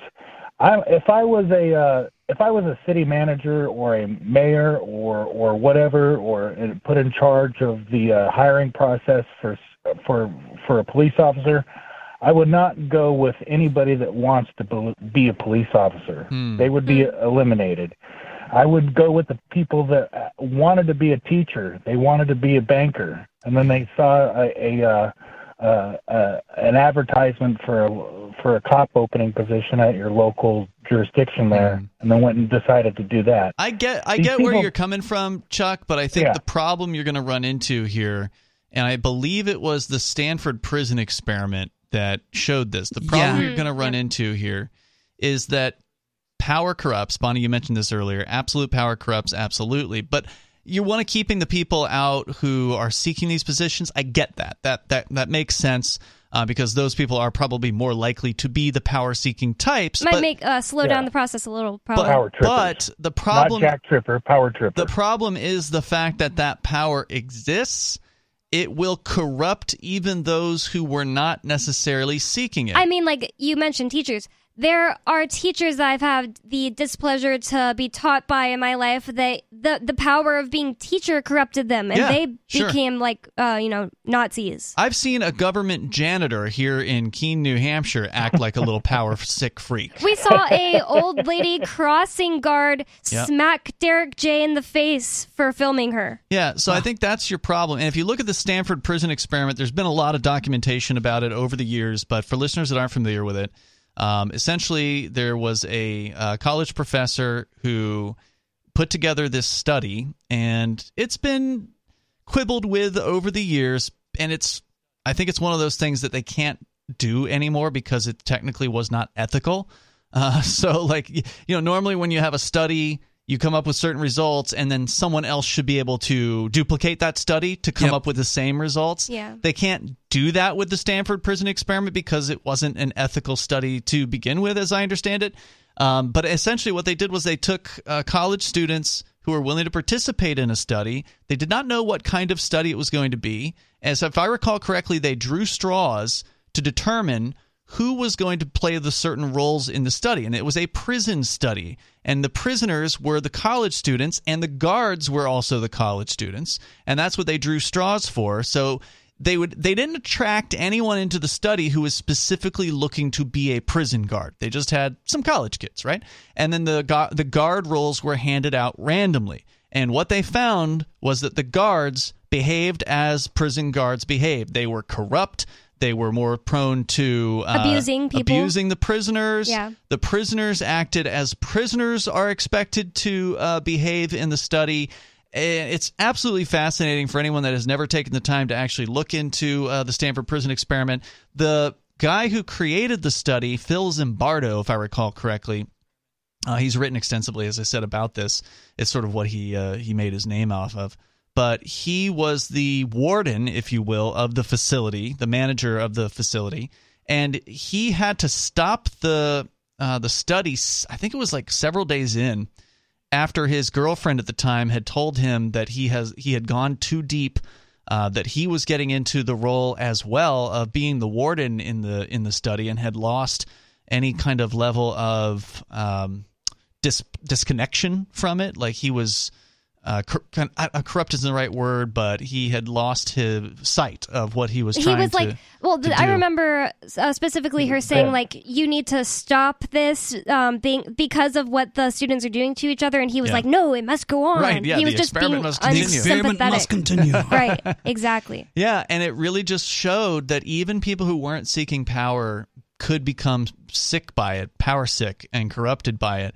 And so the problem can be solved in a better way, I think, than what you suggested. And the way that it can be solved is by having competition in the area of protection. And that we do not have today. We have a one-size-fits-all government system. You just have to deal with it. It's a monopoly on protection. Well, right, and it's a monopoly on violence. And the reality is they're not going to do a very good job protecting you because they're a monopoly. But they are why is that? Why is that? Is it because they are unaccountable to you? Like they're minimally accountable. Yeah, they don't have any responsibility to make sure you approve of the job they're doing. No, because you're forced to pay for their job, whether you like it or not. If the police in wherever you are Hillsborough, tonight, New Hampshire, in Oregon. If the police in Oregon are abusive to you or abusive to a family member of yours or a loved one of yours or friend, then you can't refuse to pay for their services. You have to continue paying for an abusive police department, and the most you can do is you can beg the city council or beg the state legislature to put in some sort of reform years later or whatever that may or may not have any effect on anything at all, because the one thing the government isn't changing with whatever purported reforms are being suggested, and very few reforms are actually being implemented, despite some being talked about, they're not actually being implemented. But what is being suggested is very weak, and it will not change the fundamental structure of having a one-size-fits-all monopoly violence police force. Whereas if there were an actual marketplace in policing, if you could actually choose to not give money to the government police and instead maybe hire private security or some other kind of insurance provider or whatever it would look like. We don't know what exactly this would look like because we've never seen it tried before. But the idea go ahead. I'm sorry. They had a social experiment that that occurred at the Capitol Hill Occupied protest a couple years ago in Seattle. Yeah. And I was there the day before that their top security, killed somebody. And so it was this power dynamic that you're describing happened, but it was that Seattle police weren't good enough for these people. They went to their security, and they ended up killing somebody, which was kind of, I don't know, I guess it kind of feeds into what you're describing here as this power dynamic and people's exercise of power. Well, the difference, though, you're talking about the Capitol Hill protest thing, the autonomous zone? Yeah. The difference is whatever it was that happened in the autonomous zone, I didn't have to pay for it. Now, I'm not saying I'm not saying that whatever it was that happened with the killing, I don't know all the details of it. I don't know, what happened, or I've got no comment on. That the police didn't send someone in to kill someone to make the autonomous zone look bad. Yeah, I have no comment on how that came about, but I know I didn't have to actually pay for it, so there's no blood on my hands. And if you've got a group of people out there, if you've got a corrupt group in a competitive environment, which is not what this was. This was a group of communists or protesters or whatever trying to take over a section of the city and run it on their own. With people's houses that weren't consenting and stuff. Yeah, this didn't sound good. Yeah, this wasn't an open market competition in protection like what I'm talking about. Yeah, okay. Yeah, but if you actually have let's say you have a service provider who's providing you with some level of protection, whether that's 24-hour a day, full-on bodyguards, or it's a cop rolls through your neighborhood once every 2 hours or whatever. There's different levels of service that you could have theoretically. But you've got a group that is providing you service, and you find out that they've roughed up your son or, your son's friends because for whatever reason, they roughed him up and they were very unprofessional. And then what you could do if it was an actual free market in protection was you could say, you're fired. I'm no longer going to. We're not going to contract with you. Our house isn't contracting with you. Our friends aren't going to contract with you anymore. Yeah, and even if it's not affecting you, if they killed someone in your neighborhood, you could support by switching services, firing them. Maybe you wouldn't have to. Maybe the company would say, "Oh my God, this guy's out of control. We're sorry. We're sorry we hired him. We're firing him. Let's get rid of him. He's dangerous. We've got an insurance policy that's going to pay out to the people that he abused." There are things that could come into play. Market forces would come into play in a way they cannot come into play when there's a monopoly from the government. You might wonder, why don't the police just do that now? Like if somebody gets killed, why don't the police just scramble to, let me fire this guy because this is not right? Well, because they don't have any incentive That's to, right. because You it's have to keep easier paying for it. to just not have to rehire and They train cover their someone ass else. now. They close the ranks. They circle the wagons. Plus, they like, protect their own. Protect their own, so other people will protect them when they're doing the little things they like to get off on doing. So This is why more of that. the experiments of libertarianism is such a good thing to try. It allows us opportunity to figure out what's going to work and what's going to work better than what we have now. I understand where Chuck is coming from, and thank you for the call, Chuck. A lot of times when people first start going down the rabbit hole, like you said, of like finding all these videos of, there's been like hundreds of instances where cops have killed people and done all these terrible things to people. Why don't people care about this more? You start wanting to think up solutions, and that was happening to me too, because I wasn't quite a libertarian when this first started happening. I was just, thinking like, this guy needs to be punished, stuff like that, and like, we need to get rid of this cop. And eventually I came to this article. I started wondering, what would it be like if we abolished the police? And I looked up, like, should we abolish the police? I found this article by like a Black Power type of guy, but he was totally right on this. He was talking about how abolishing the police, not defunding them, and this was 2016, so I was way before 2020. Pre-Black Lives Matter. Yeah. So yeah, he was talking about how abolishing the police is the only way because it's the system that is broken. Yep. Like and there's no fixing it's never it. going to be fixed. Right. You can't make a monopoly behave. Yeah, you can't vote your way to fixing power. Right. Power has to be abolished. I agree. There's just no such thing as rightful power of one human over another. Moving on, we have another caller. I think it's Ricky. Are you there, Ricky? From Pennsylvania? Can you No doubt there, Miss Bonnie. Sounded good tonight. Brother Ian, Brother Riley, Thank good you. evening. Good to speak to you. Thanks, again. Ricky. What's on your mind? I think you might have the radio on in the background. No, it's some sort of thing with his phone, so when we're talking, you're going to have to turn him down, or it's just going to keep making that terrible noise in the background. Oh, okay. So what's on your mind, Ricky? Well, a little something different. 2017, some may recall, for the better part of the year when I was running for office, I wore the battle flag, Now, the hat, my duster, all that stuff. Now, I'm going to say right now, when I disappeared from public life, I lost all that. Oddly You lost enough, your hat?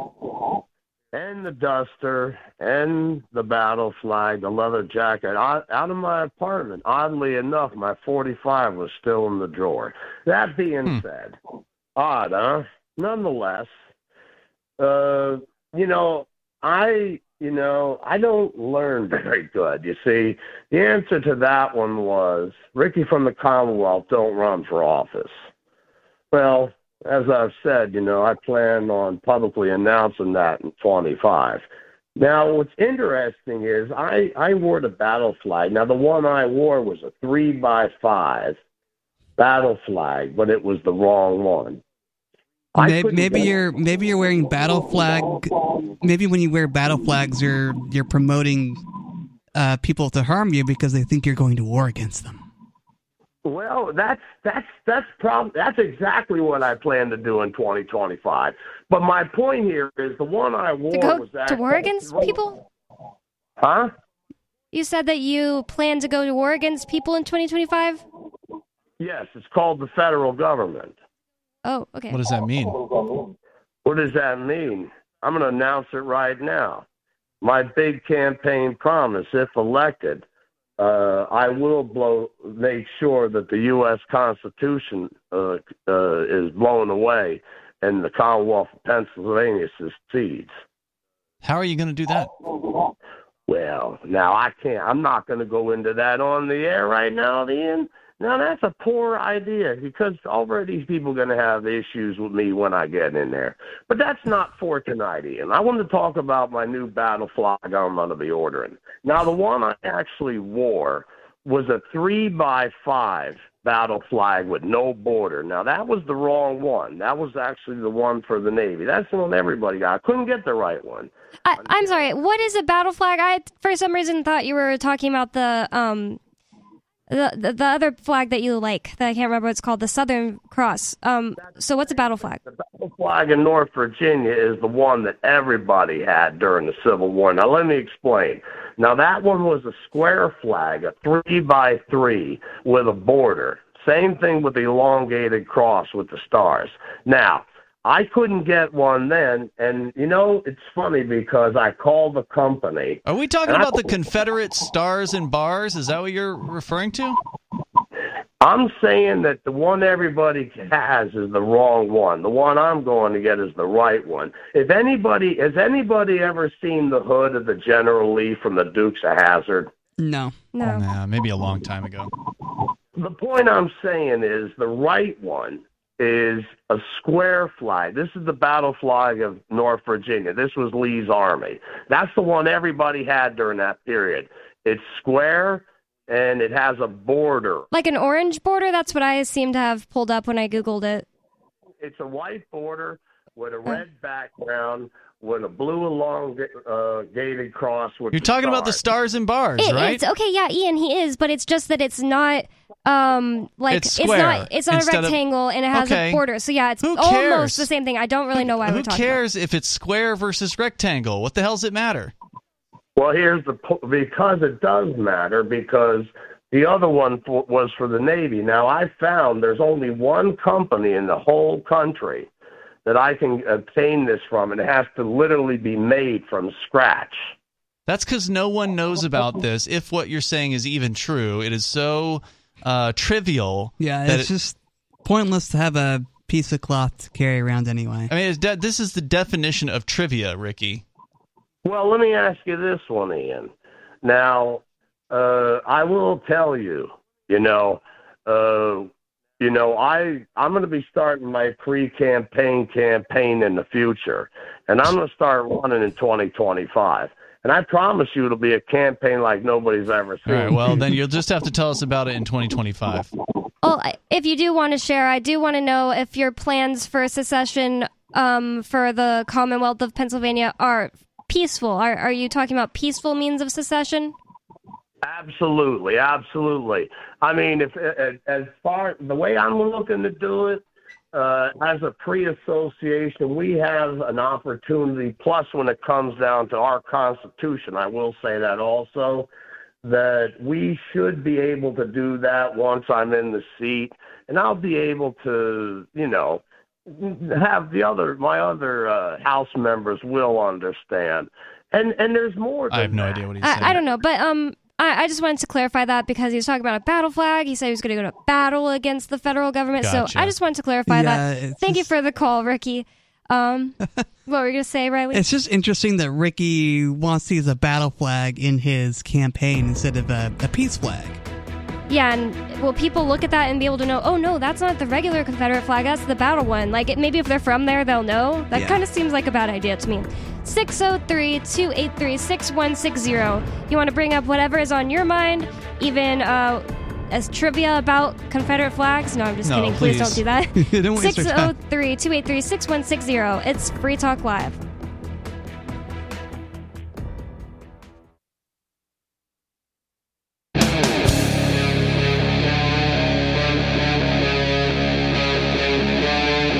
Free Talk Live.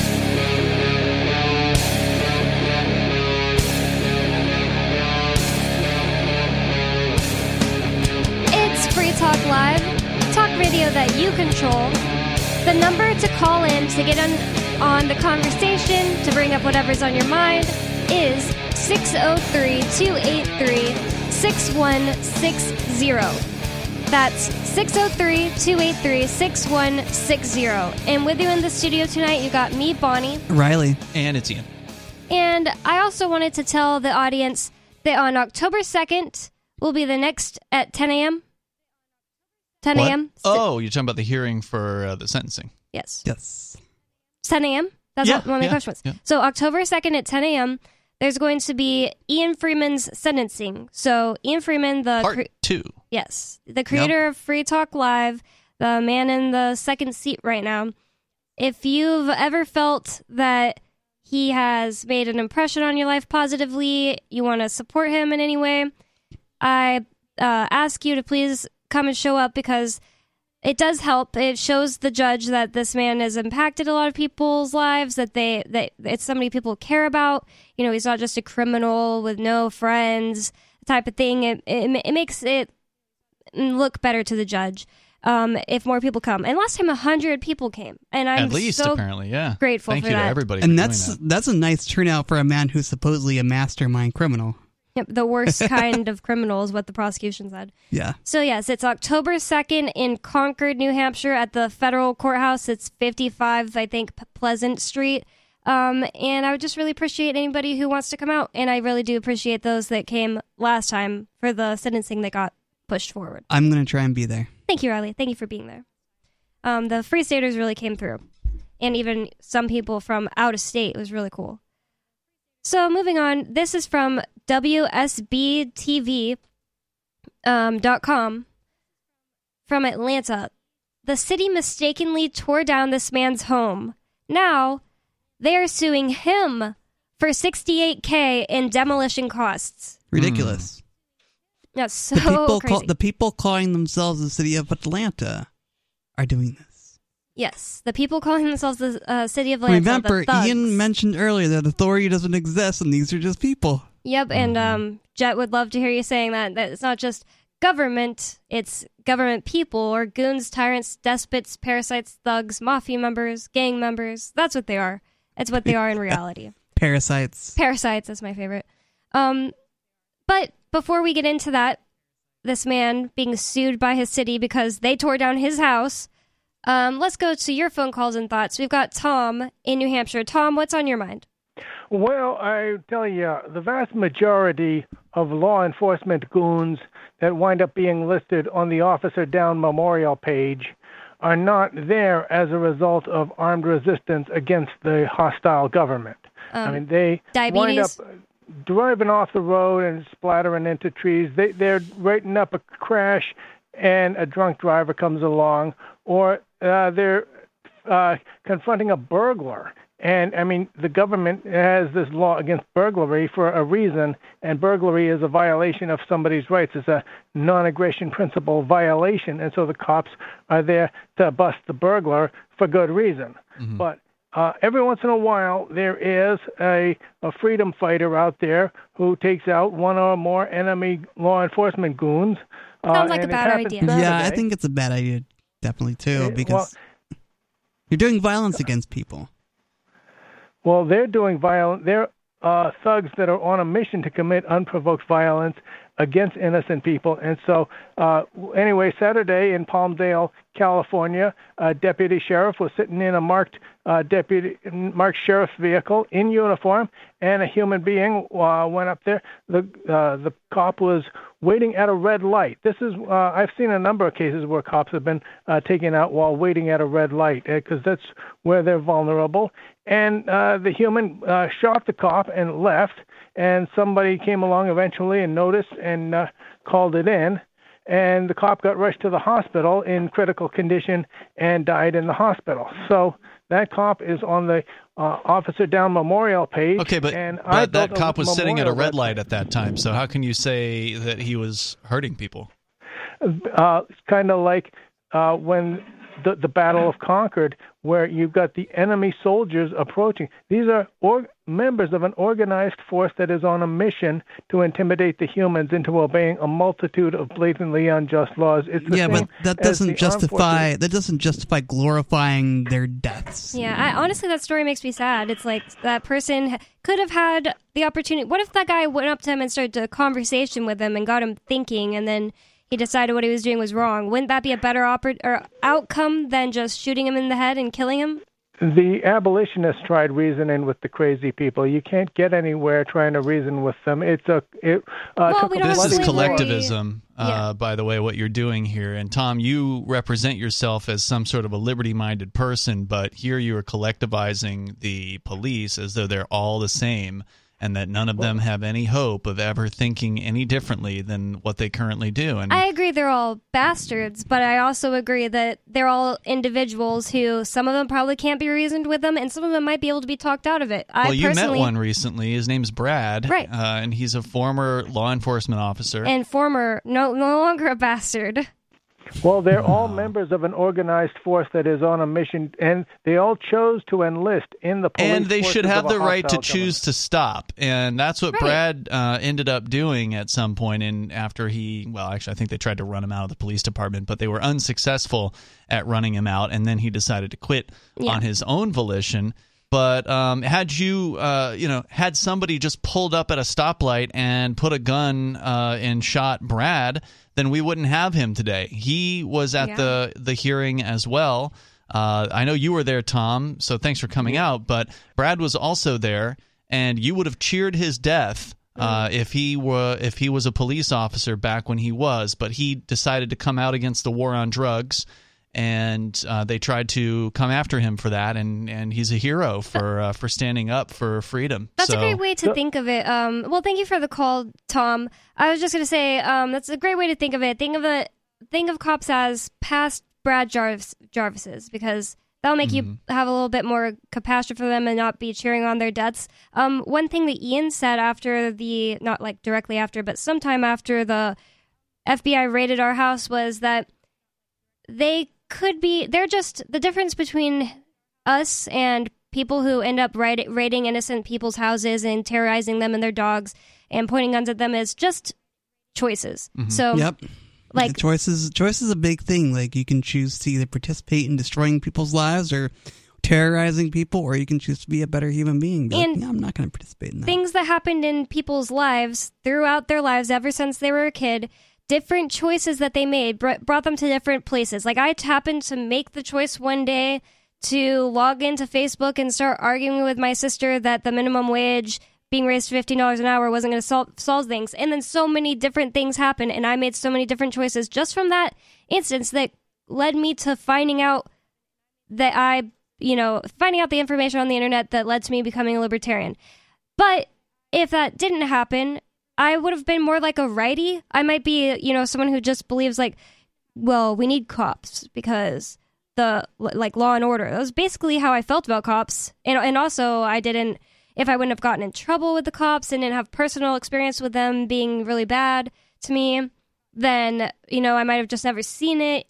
That's the way to think about these people. They are in the moment being bastards. And I believe that, and I stand by that because of the choices they're making. But I'm not saying that they are all unable to change. And I think that would be some of the best type of activism. Like the number one best activism would be targeting cops and, like, not in a bad way, targeting them for an audience for people to talk about freedom and peace and ministering to them basically about the ideas of peace and love and freedom and liberty would be the most effective thing. Yeah, it'd be a good way to do cop outreach or something like that. Really hard. There was a point where I was trying to ask people in different chats here in New Hampshire, like, I want to go out with signs and tell cops, like, get conversations started with cops, and no one wanted to do it with me. And I don't blame them, but I also didn't want to do it alone.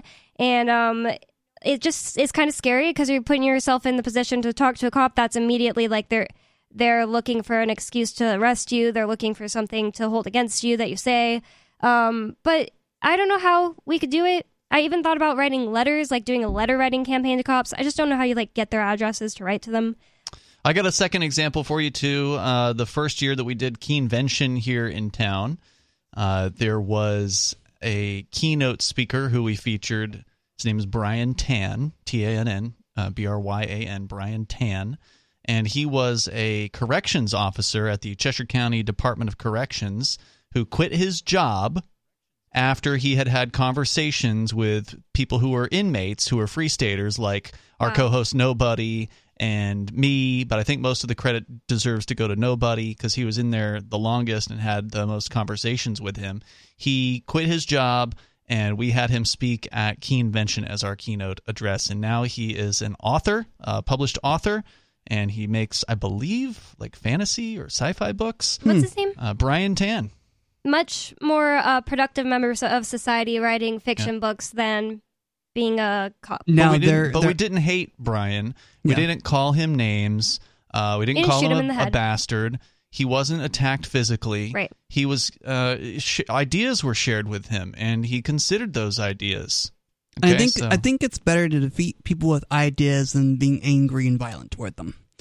Imagine if this happened where less people were deciding their activism was going to be to try to convert cops, and we started having a huge amount of people. It's like you're the blue team and you're the red team and they're the blue team, and then you have 100 on each side. Well, no, they have a lot less than there are of the average person, but they have more than there are libertarians probably.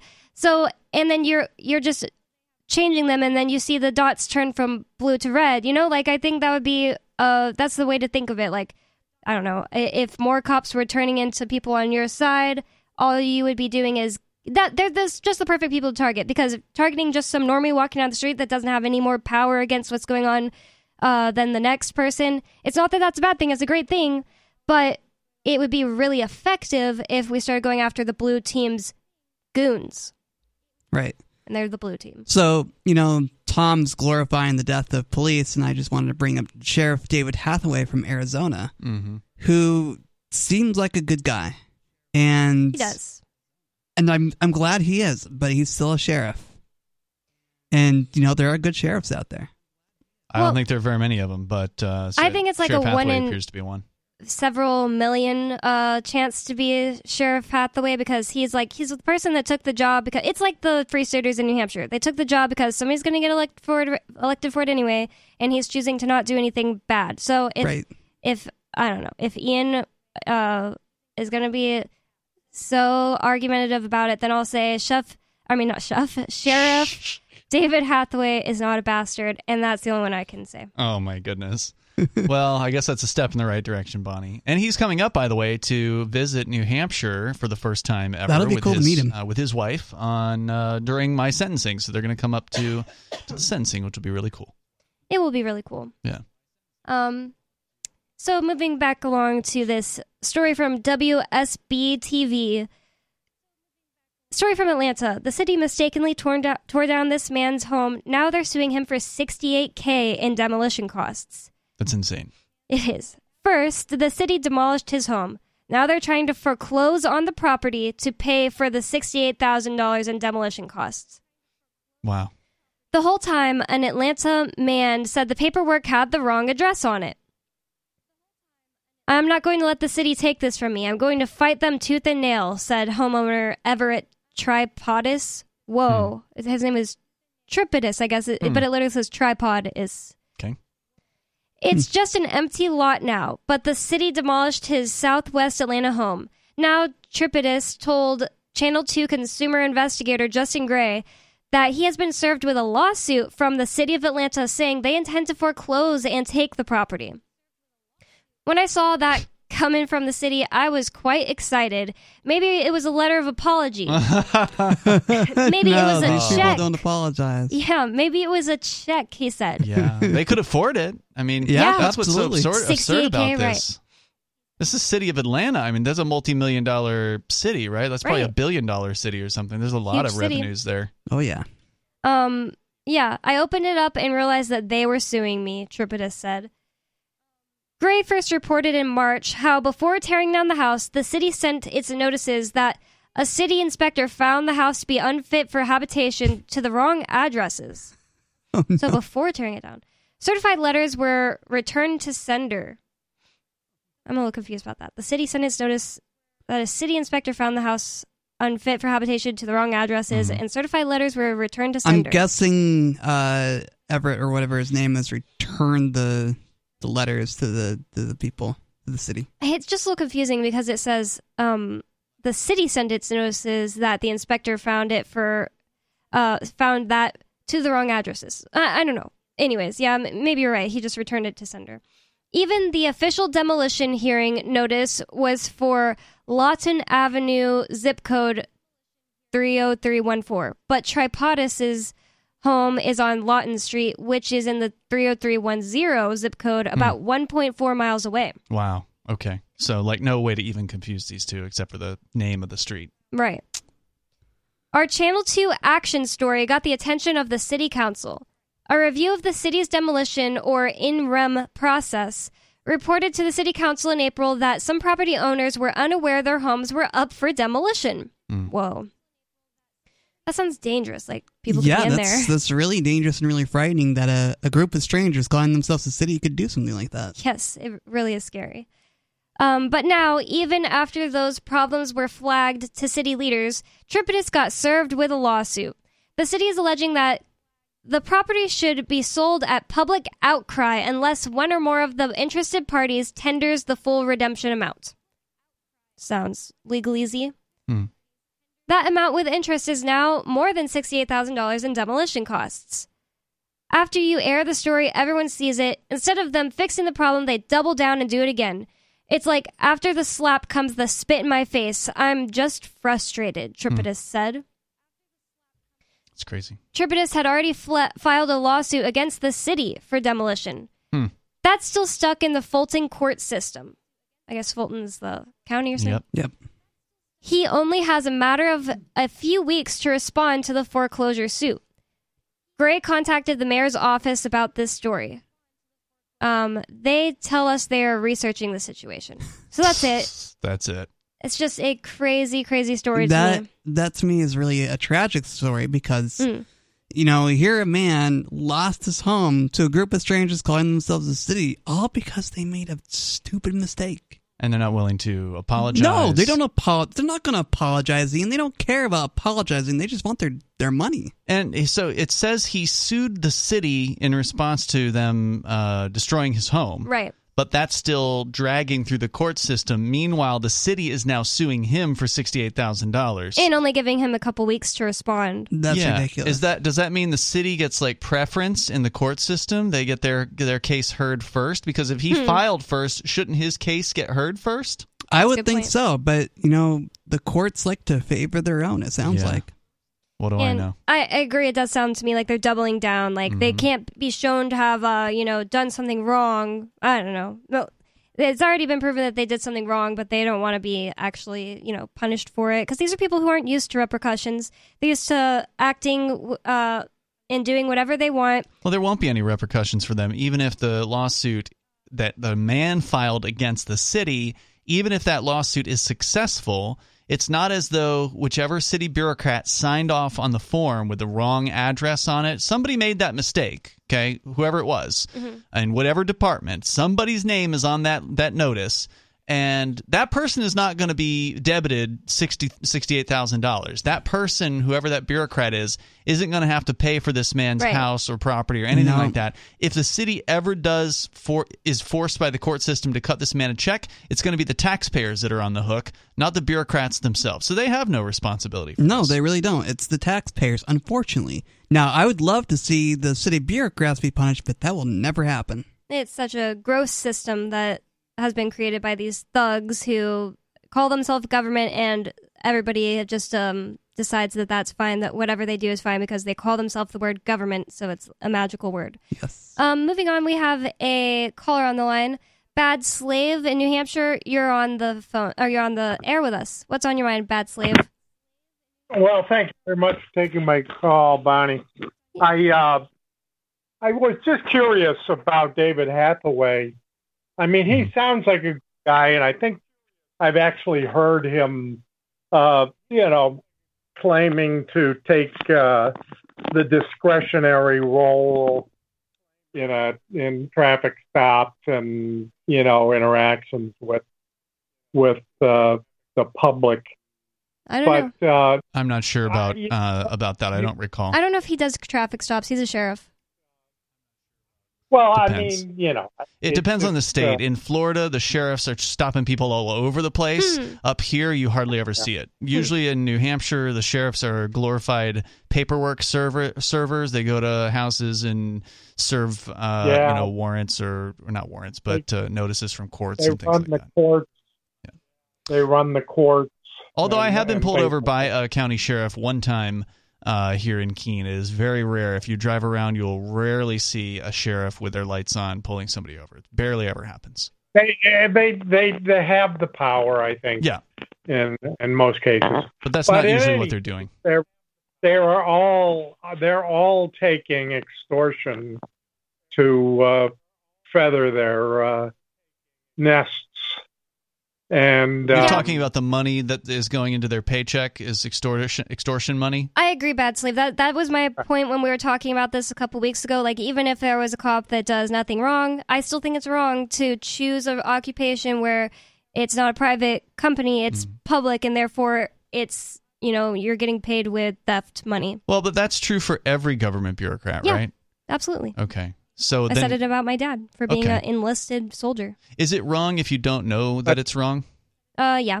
But it's always going to be wrong whether you know it's wrong or not. Okay. It's just you're up to you to become an educated person in this life. But if you don't know it's wrong, then at least you're not knowingly doing wrong, right? You're just taking a job because hey, I want to clear the roads. I want to be a snowplow guy. Yeah, and that's why I say a lot of times, like, I don't feel as much like what is wrong with them about like people who join the military in like the 80s than I feel about people who join the military today. There's just so much information out there. And you don't have as much of an excuse today. You don't have as much of an excuse to not know about what's going on. We have a lot of wars that are basically proxy wars that have been fought. Like the war with Iraq, right? The Afghanistan conflict. All these wars have been here to demonstrate that the military is nothing more than a front for a Ponzi scheme known as government. Well, thank you for the call, Bad Slave. I appreciate it. 603-283-6160 to get on the last segment with us. 603-283-6160. It's Free Talk Live.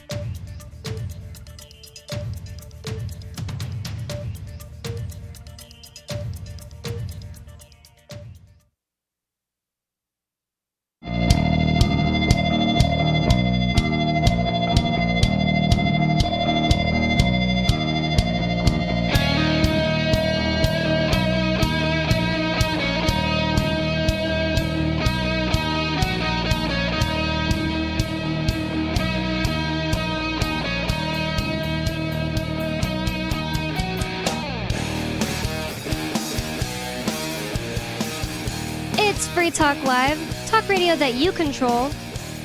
603-283-6160 is the phone number to call in, bring up whatever's on your mind, talk about what we're talking about, argue with us. It doesn't matter. It's up to you. 603-283-6160. You can also bring up whatever you want. And in the studio with you tonight, it's me, Bonnie. Riley. And Ian. And we were just talking about an absolutely crazy situation, a story where a man got his house torn down accidentally by the city of Atlanta, and now they're suing him for demolition costs. They tore down the wrong home, and they want to sue this man for demolition costs. That's crazy, all right. But that's what I'd expect from government. Yeah, that's what I expect from government, too. Oh, and he's still got to pay taxes on the destroyed land. Yep. But I wanted to move on to this story Riley brought in tonight. This is a really annoying website. And it's just like the last one. It has this giant top banner, Vice does now, I guess.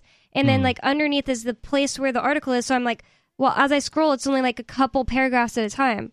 That's ridiculous. And the last one had it, too. So it's really annoying to deal with. Okay, this is from Vice News, like I said. Tim Ballard's departure from Operation Underground Railroad followed sexual misconduct investigation. So for those who don't know, Operation Underground Railroad is this alleged sex trafficking organization that goes after sex traffickers. Oh, is this that movie? Yeah, it's based on Tim Ballard's life. What's the movie called? Sound of Freedom. Yes. Sound of Freedom. That's I've been following Tim Ballard and his operation for a while because of a journalist by the name of Lynn Packer who has done work on showing that they are actually not what they claim they are. Oh, really? Interesting. Yeah, they've been really dishonest in their practices regarding who they're finding, how they're finding them, and Tim Ballard hasn't been an honest man. So are you saying this guy's a grifter? Yes. And are you saying that this guy was doing this journalism showing what Operation Underground Railroad was really like before the movie? Oh, yeah. He's been doing it for years. I think if you look up Lynn Packer, which is Lynn, that's Lima, Yankee, November on YouTube, Lynn Packer, you'll find his videos for quite some time talking about Operation Underground Railroad. And so what do they purport to be? They're supposedly out there they're somehow supposedly interdicting anti-sex trafficking, and they're all about trying to break up sex trafficking rings in foreign countries so children don't get sex trafficked. And they overblow statistics on who's being helped or whatever, and it's just a strange story.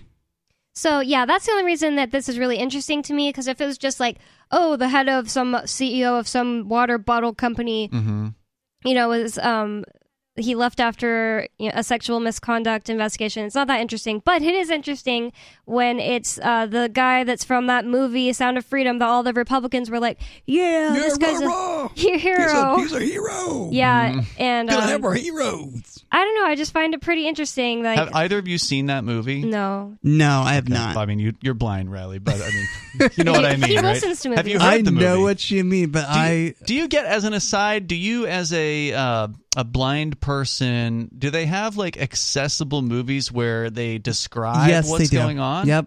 Nice. We'll have to watch one together sometime. That would be really fun. That would be fun. Is there actually like video on the track, or is it just?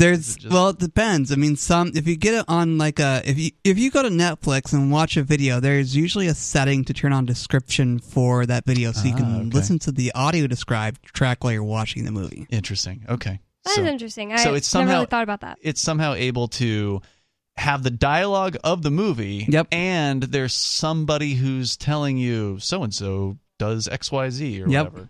And they tell you what comes up on the screen, and like if there's like dialogue where there's subtitles, they'll read the subtitles. Neat. Interesting. Does it take longer? Do you know? Like, do they actually pause the movie? No, they don't pause the movie. They just double track the movie and put the track over the movie. It all fits. Okay, all right, neat. That's really interesting. I never thought about like watching a movie with Riley. We could watch one like that. But anyways, so continuing on from this guy. So what's his name? I'm just laughing. Dude? Tim Ballard. Tim Ballard. Ballard. Okay. And I'm just laughing because like he's taking a picture in front of one of those. You know how like this thing behind you? What's it called? This is called a step and repeat. It is a graphic banner that has logos on it, and you usually see people at like movie premieres or whatever standing in front of. Yes, I guess. Oh my gosh, I'm going to sound so dumb now. I just realized it's Spanish and it says Libertad. He's standing in front of one that says in big words, Libertad. Okay. Like liberty. Yeah. In Spanish, but I thought it said libtard. And I was going to say, I was laughing because like, is this supposed to be a joke or something? And I just realized I just read it as libtard.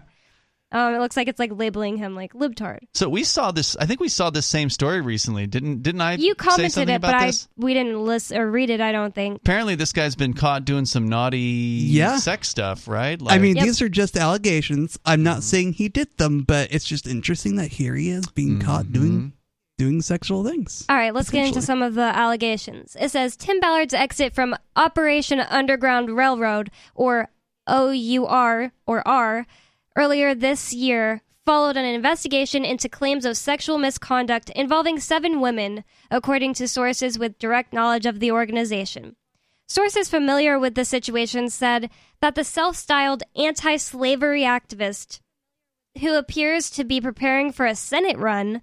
Oh, I didn't hear that part before. Yep. Well, Mitt Romney is stepping down, and so in Utah, So Sean Reyes, who's the current Attorney General, made a statement a while ago saying... The Attorney General of Utah? Yep. Okay. And saying, well, I'm going to run for Attorney General again, but a friend and a patriot's going to be coming up soon to announce his run. And people are theorizing, Tim Ballard's going to be the one that Sean Reyes, the Attorney General, the so-called Attorney General of Utah, was referring to. So this Tim Ballard guy, apparently he is the founder of Operation Underground Railroad. Yeah. Wow. And now he has stepped down from that organization, or was he removed? Apparently he stepped down a few months ago. Okay. Now we're just hearing about it. Interesting. Well, it says that he invited women to act, or allegedly, the sources say that he invited women to act as his wife on undercover overseas missions, ostensibly aimed at rescuing victims of sex trafficking. What I wonder is, why would he need a woman to act as his wife? That are like sister. Or why does he need a woman to act as his wife anyway? Why can't he either bring his wife? Why does he need a wife to even act as a wife or whatever? Does he have a wife? If it has to be a woman, why can't it be, oh, this is my sister or niece or, whatever. It's my cousin and we live together. I don't know. It's just a little weird. So he would then allegedly coerce those women into sharing a bed or showering together, claiming that it was necessary to fool traffickers because, they're looking in on his shower. Right. But you never know where the cameras are. I mean, this is all alleged, so I'm not trying to say I know that this happened or anything, but this is what sources familiar with the situation have said. So, But I'm going to take a pause and go to the phones, your phone calls and thoughts. Perry in California, you're on the air. What's on your mind, Perry? Yes. I want to say something about the police in one moment, but first I just wanted to mention real quick. For a long time, the Democratic Party has been taken over by the communists. Now, they're also crazy. They're evil, crazy, and stupid, but they've been taken over, and they're working on. They've got some of the Republicans too. Don't get me wrong. Now, they're working on the Republican Party. Now, once they get the Republican Party, if they get that far, people are slowly waking up because the food prices and the gas prices and all these different things, the invasion that we have at the border and so forth. However, if we don't wake up fast enough, and they do take over the Republican Party, we're going to become Venezuela here in America. I don't know. Venezuela, they've eaten all their cats and dogs. They've eaten them all. If you go to that country, they say you can't even find a cat or a dog because they had to eat them. Yeah, I agree. Venezuela was a terrible thing that happened. Socialism happened, but the thing about it here is, I think that they need this pretend back and forth. Like, they don't want to just make it Democrats are the only option, because then they would be too. The problem with the United States is they're just more subtly. Oh yeah, absolute they're doing dictatorships. It subtly. They're bringing their power in subtly. It doesn't matter who's in power. If Republican, Democrat, Trump, Biden, whatever, they're all the same. Well, the Republicans are already socialists. Okay, so let's make sure we're clear. They're not going to be communist openly, likely at any point, because they're already socialist enough. They support big government. They make the government bigger every time they get control. They want you to pay for their retirement funds and their police wars. And their wars, their protection. The military is just a big socialist program. So, right. I mean, the government is already run by socialists. Work-flavored welfare. Well, yeah, but what I'm going to say is that you're right. But the thing is we don't have to continue in the same direction. You know, the people are supposed to be the power. Remember, the people. Yeah, I mean, no, we are, but they're monitoring you right now. The government's listening to your station's being monitored. I'm telling you. Oh, we know that for a fact. It is. We know that for a fact. And the thing is that I really love America. Okay, well, give up on it. It's over. Yeah, it's over, dude. The empire's collapsing. It was just propaganda from the beginning. It's not completely over, I don't think. What could you possibly do to change the American its direction? dream is over because of the rate of inflation. Well, we've got to get people in there that are Christian constitutional people have been saying that truly believe in that's not going to work. I don't really want to be ruled by those types of people. Is this Perry? Was that his name? Yeah. Perry, listen to me, man. No, I'm not getting rid of you here. I just want to make sure you're clear on this. People have been saying what you are saying right now for as long as I have been alive. It has been going on for long before that. For generations, people have been saying, we just got to elect the right people to the Washington, D.C. And you know what happens? Every single time. Power corrupts, absolutely. Yeah. Power corrupts. So even if you do elect the so-called right people, they too will be corrupted by the power, and they too will become scum. I mean, that's just the reality of it. Well, yeah, there's over 10,000 lobbyists in Washington, including countries and corporations and so forth.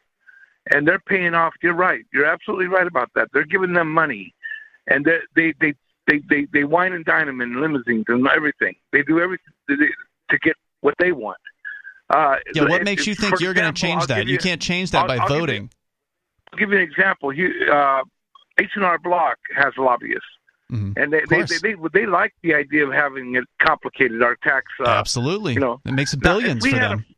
If we just had a simple flat tax, a simple consumption tax. Well, how come the Republicans aren't doing that? Not on food, not on clothing, not on property. Private property shouldn't be taxed at all. There should be no tax on private property. Sure.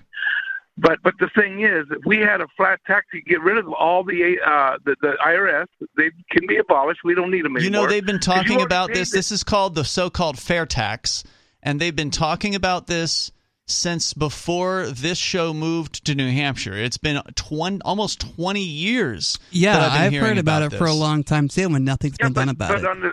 On the streets, you don't hear about people talking about it. You don't hear people talking about it. Because people on the streets don't have time for this crap. People on the streets are working. They're trying to feed their families. Jobs. They're feeding their families. They're working 9 to 5. One of the things is the younger generation, I don't necessarily think that they listen to talk radio a lot, but they might listen to Rumble. What would it matter if they did? I mean, look, there's somebody that's out there. Rumble, by the way? No, we're not. It's too complicated to get on Rumble. Yeah, well, we have a channel there, but we're not using it for live streaming because it's annoying to have to use Rumble for live streaming. It's a hassle. KTOX here in Arizona, KTOX radio stations on Rumble. Okay, great. Well, then we're on Rumble. Nice. If we're on KTOX. But listen, yeah, we are. Here's the thing. It's like even if a bunch of people were talking about the flat tax or the fair tax or whatever, the odds that it's going to be implemented are near to zero.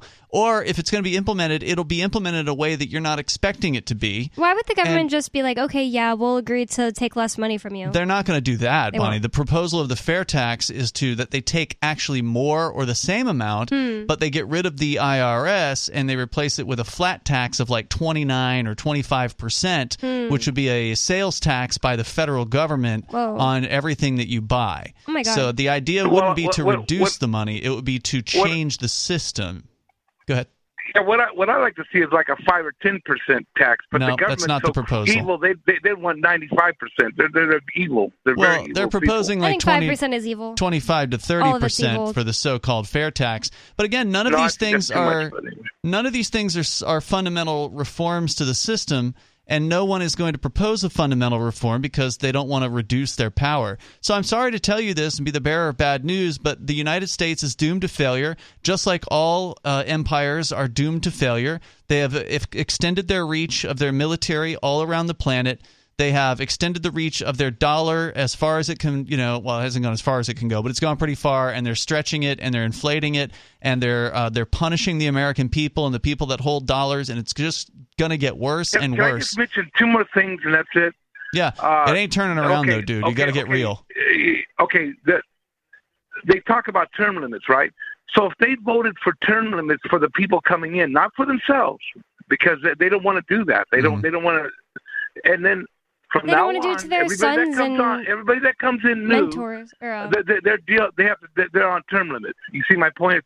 That's what the way good does they that do? And then that way it gets done, but over time. But it's not going to change anything. I mean, again, what you're bringing up here is nothing new. I mean, I hate to tell you you're being unoriginal, but I mean, this is not new. Saying we got to vote for the right people and put in term limits and change to the fair tax. This is stuff people have been saying for decades. It's time for secession. Yeah, but that's the only way out of this. People are waking. Don't you think people are slowly waking up now? Fine, with all these things let them wake up, I don't really but think it's so. not going to change anything. They should wake up to about secession. Like a 50%. Like some people are Republicans and they say stuff like this that's never going to happen. Some people are liberals and they say stuff like everything should be free, which is probably never going to happen either. But thank you for the call, Perry. Wait. I want to say something about the police. That's right. Okay. Go ahead. Okay. You were saying earlier, see, the way I look at it is they should be filtering them better, making sure who they are before they get hired. But you don't know who they'll become. I mean, I get what you're saying, but you still don't know what the power is going to do. Yep. Right. But if they get written up for something that they did wrong, then they got to get maybe a second time or third. What if they get fired? You keep them on the force. Well, I don't really want to pay for whatever system you want to implement with police. I don't want to pay for it. Like I think most police are this is socialism, Perry. Good. You're trying to force me to pay for. Call, then? I'm asking you a question. Then, if somebody's robbing your house, who are you going to call? You going to just shoot them, or how are you going to do it? Perry, if there were different, you don't have to force me to pay for whatever police. Police department. It doesn't matter who I would call. Perry, I'm answering your question. I'm answering your question, Perry. It doesn't change anything. No, shut up, please. It doesn't change anything if you're saying, I'm only allowed to have one option of people to call. It's socialism. You want to be a socialist and force me to pay for the one police department you want me to call?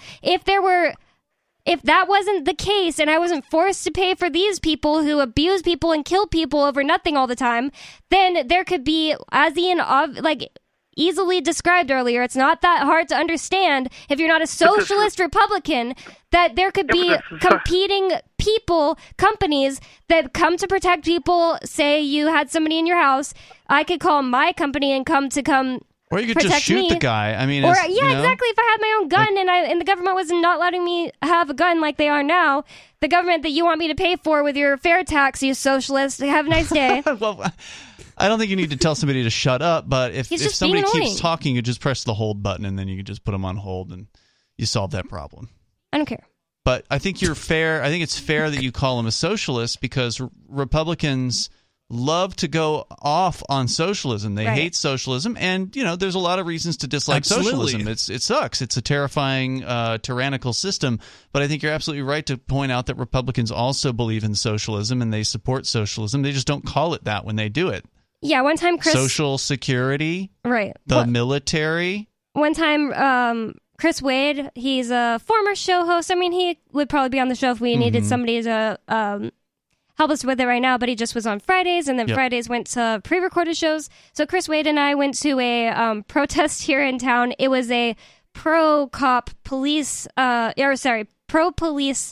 protest. Oh, that must have been poorly attended. How many people were at this? No, there was like 20 people. And that's this pretty one poor. Compared to Black Lives Matter, there was like 300. Oh, yeah, definitely. There was like this one loudmouth woman who apparently somebody said like her dad was a cop. How old were these protesters? And most of them were old. Elderly. And so Chris Wade and I went to counter-protest, just to be clear.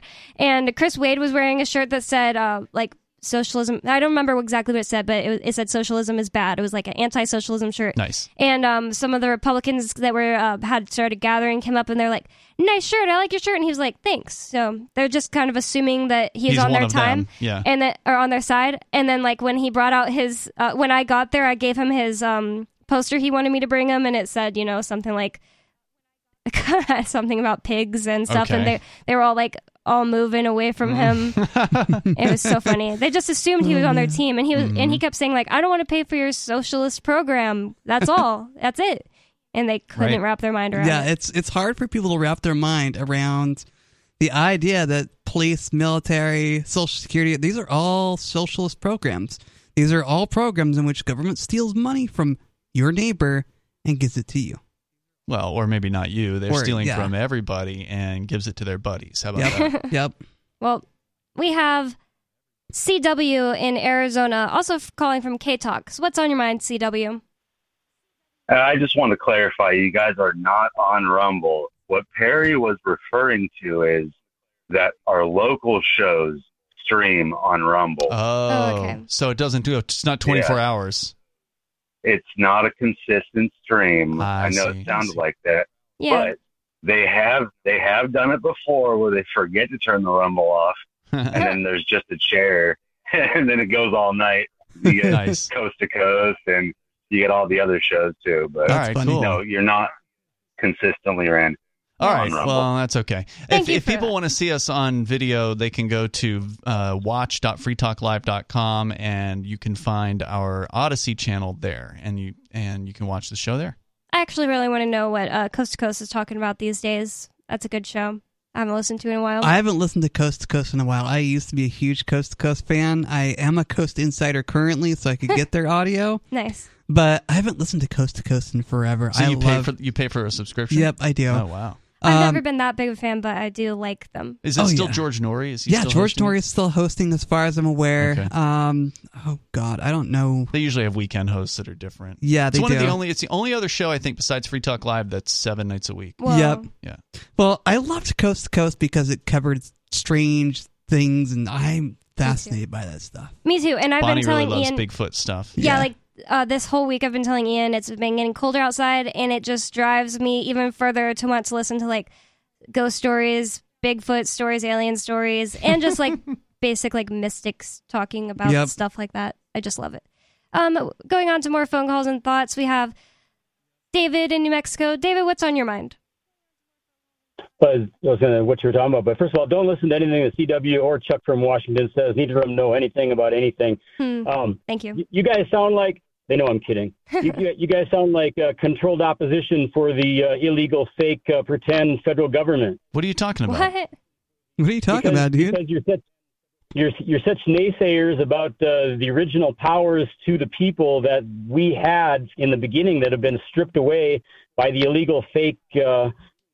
Pretend federal government. What do you mean we're naysayers? Because we always say that the government or the Constitution isn't going to protect us from anything. Because like Harry calls in. Yeah, that's right. That what the people have been duped over the years to not believe that they have the power that they have in the highest law in the land. And you keep telling them that they don't have that power. Thank you, David, for the call. I would say that the people have a lot more power than they know that they have, but it does not come from a piece of paper. The Constitution has been either powerless or has either been ineffective or powerless to stop what's happened. This has been Free Talk Live. We'll see you again tomorrow. Peace.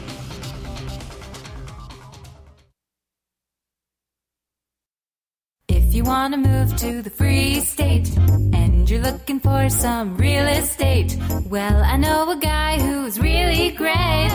It's the Realtor Mark Warden. Now you can learn more about the awesome things happening here in New Hampshire in our march toward liberty in our lifetime. Our friends at Porcupine Real Estate are hosting a series of webinars to educate you on the expanded freedoms enjoyed by New Hampshire citizens. Reserve your seat today at move.freetalklive.com. Topics include gun freedom, medical freedom, and political freedom victories. They also have a couple on best practices for moving to the free state and finding housing. These webinars are super helpful and free to attend once you've registered at move.freetalklive.com. Visit their YouTube channel, Porcupine Real Estate, for videos from past presentations and sign up for upcoming webinars for free at move.freetalklive.com. PorcupineRealEstate.com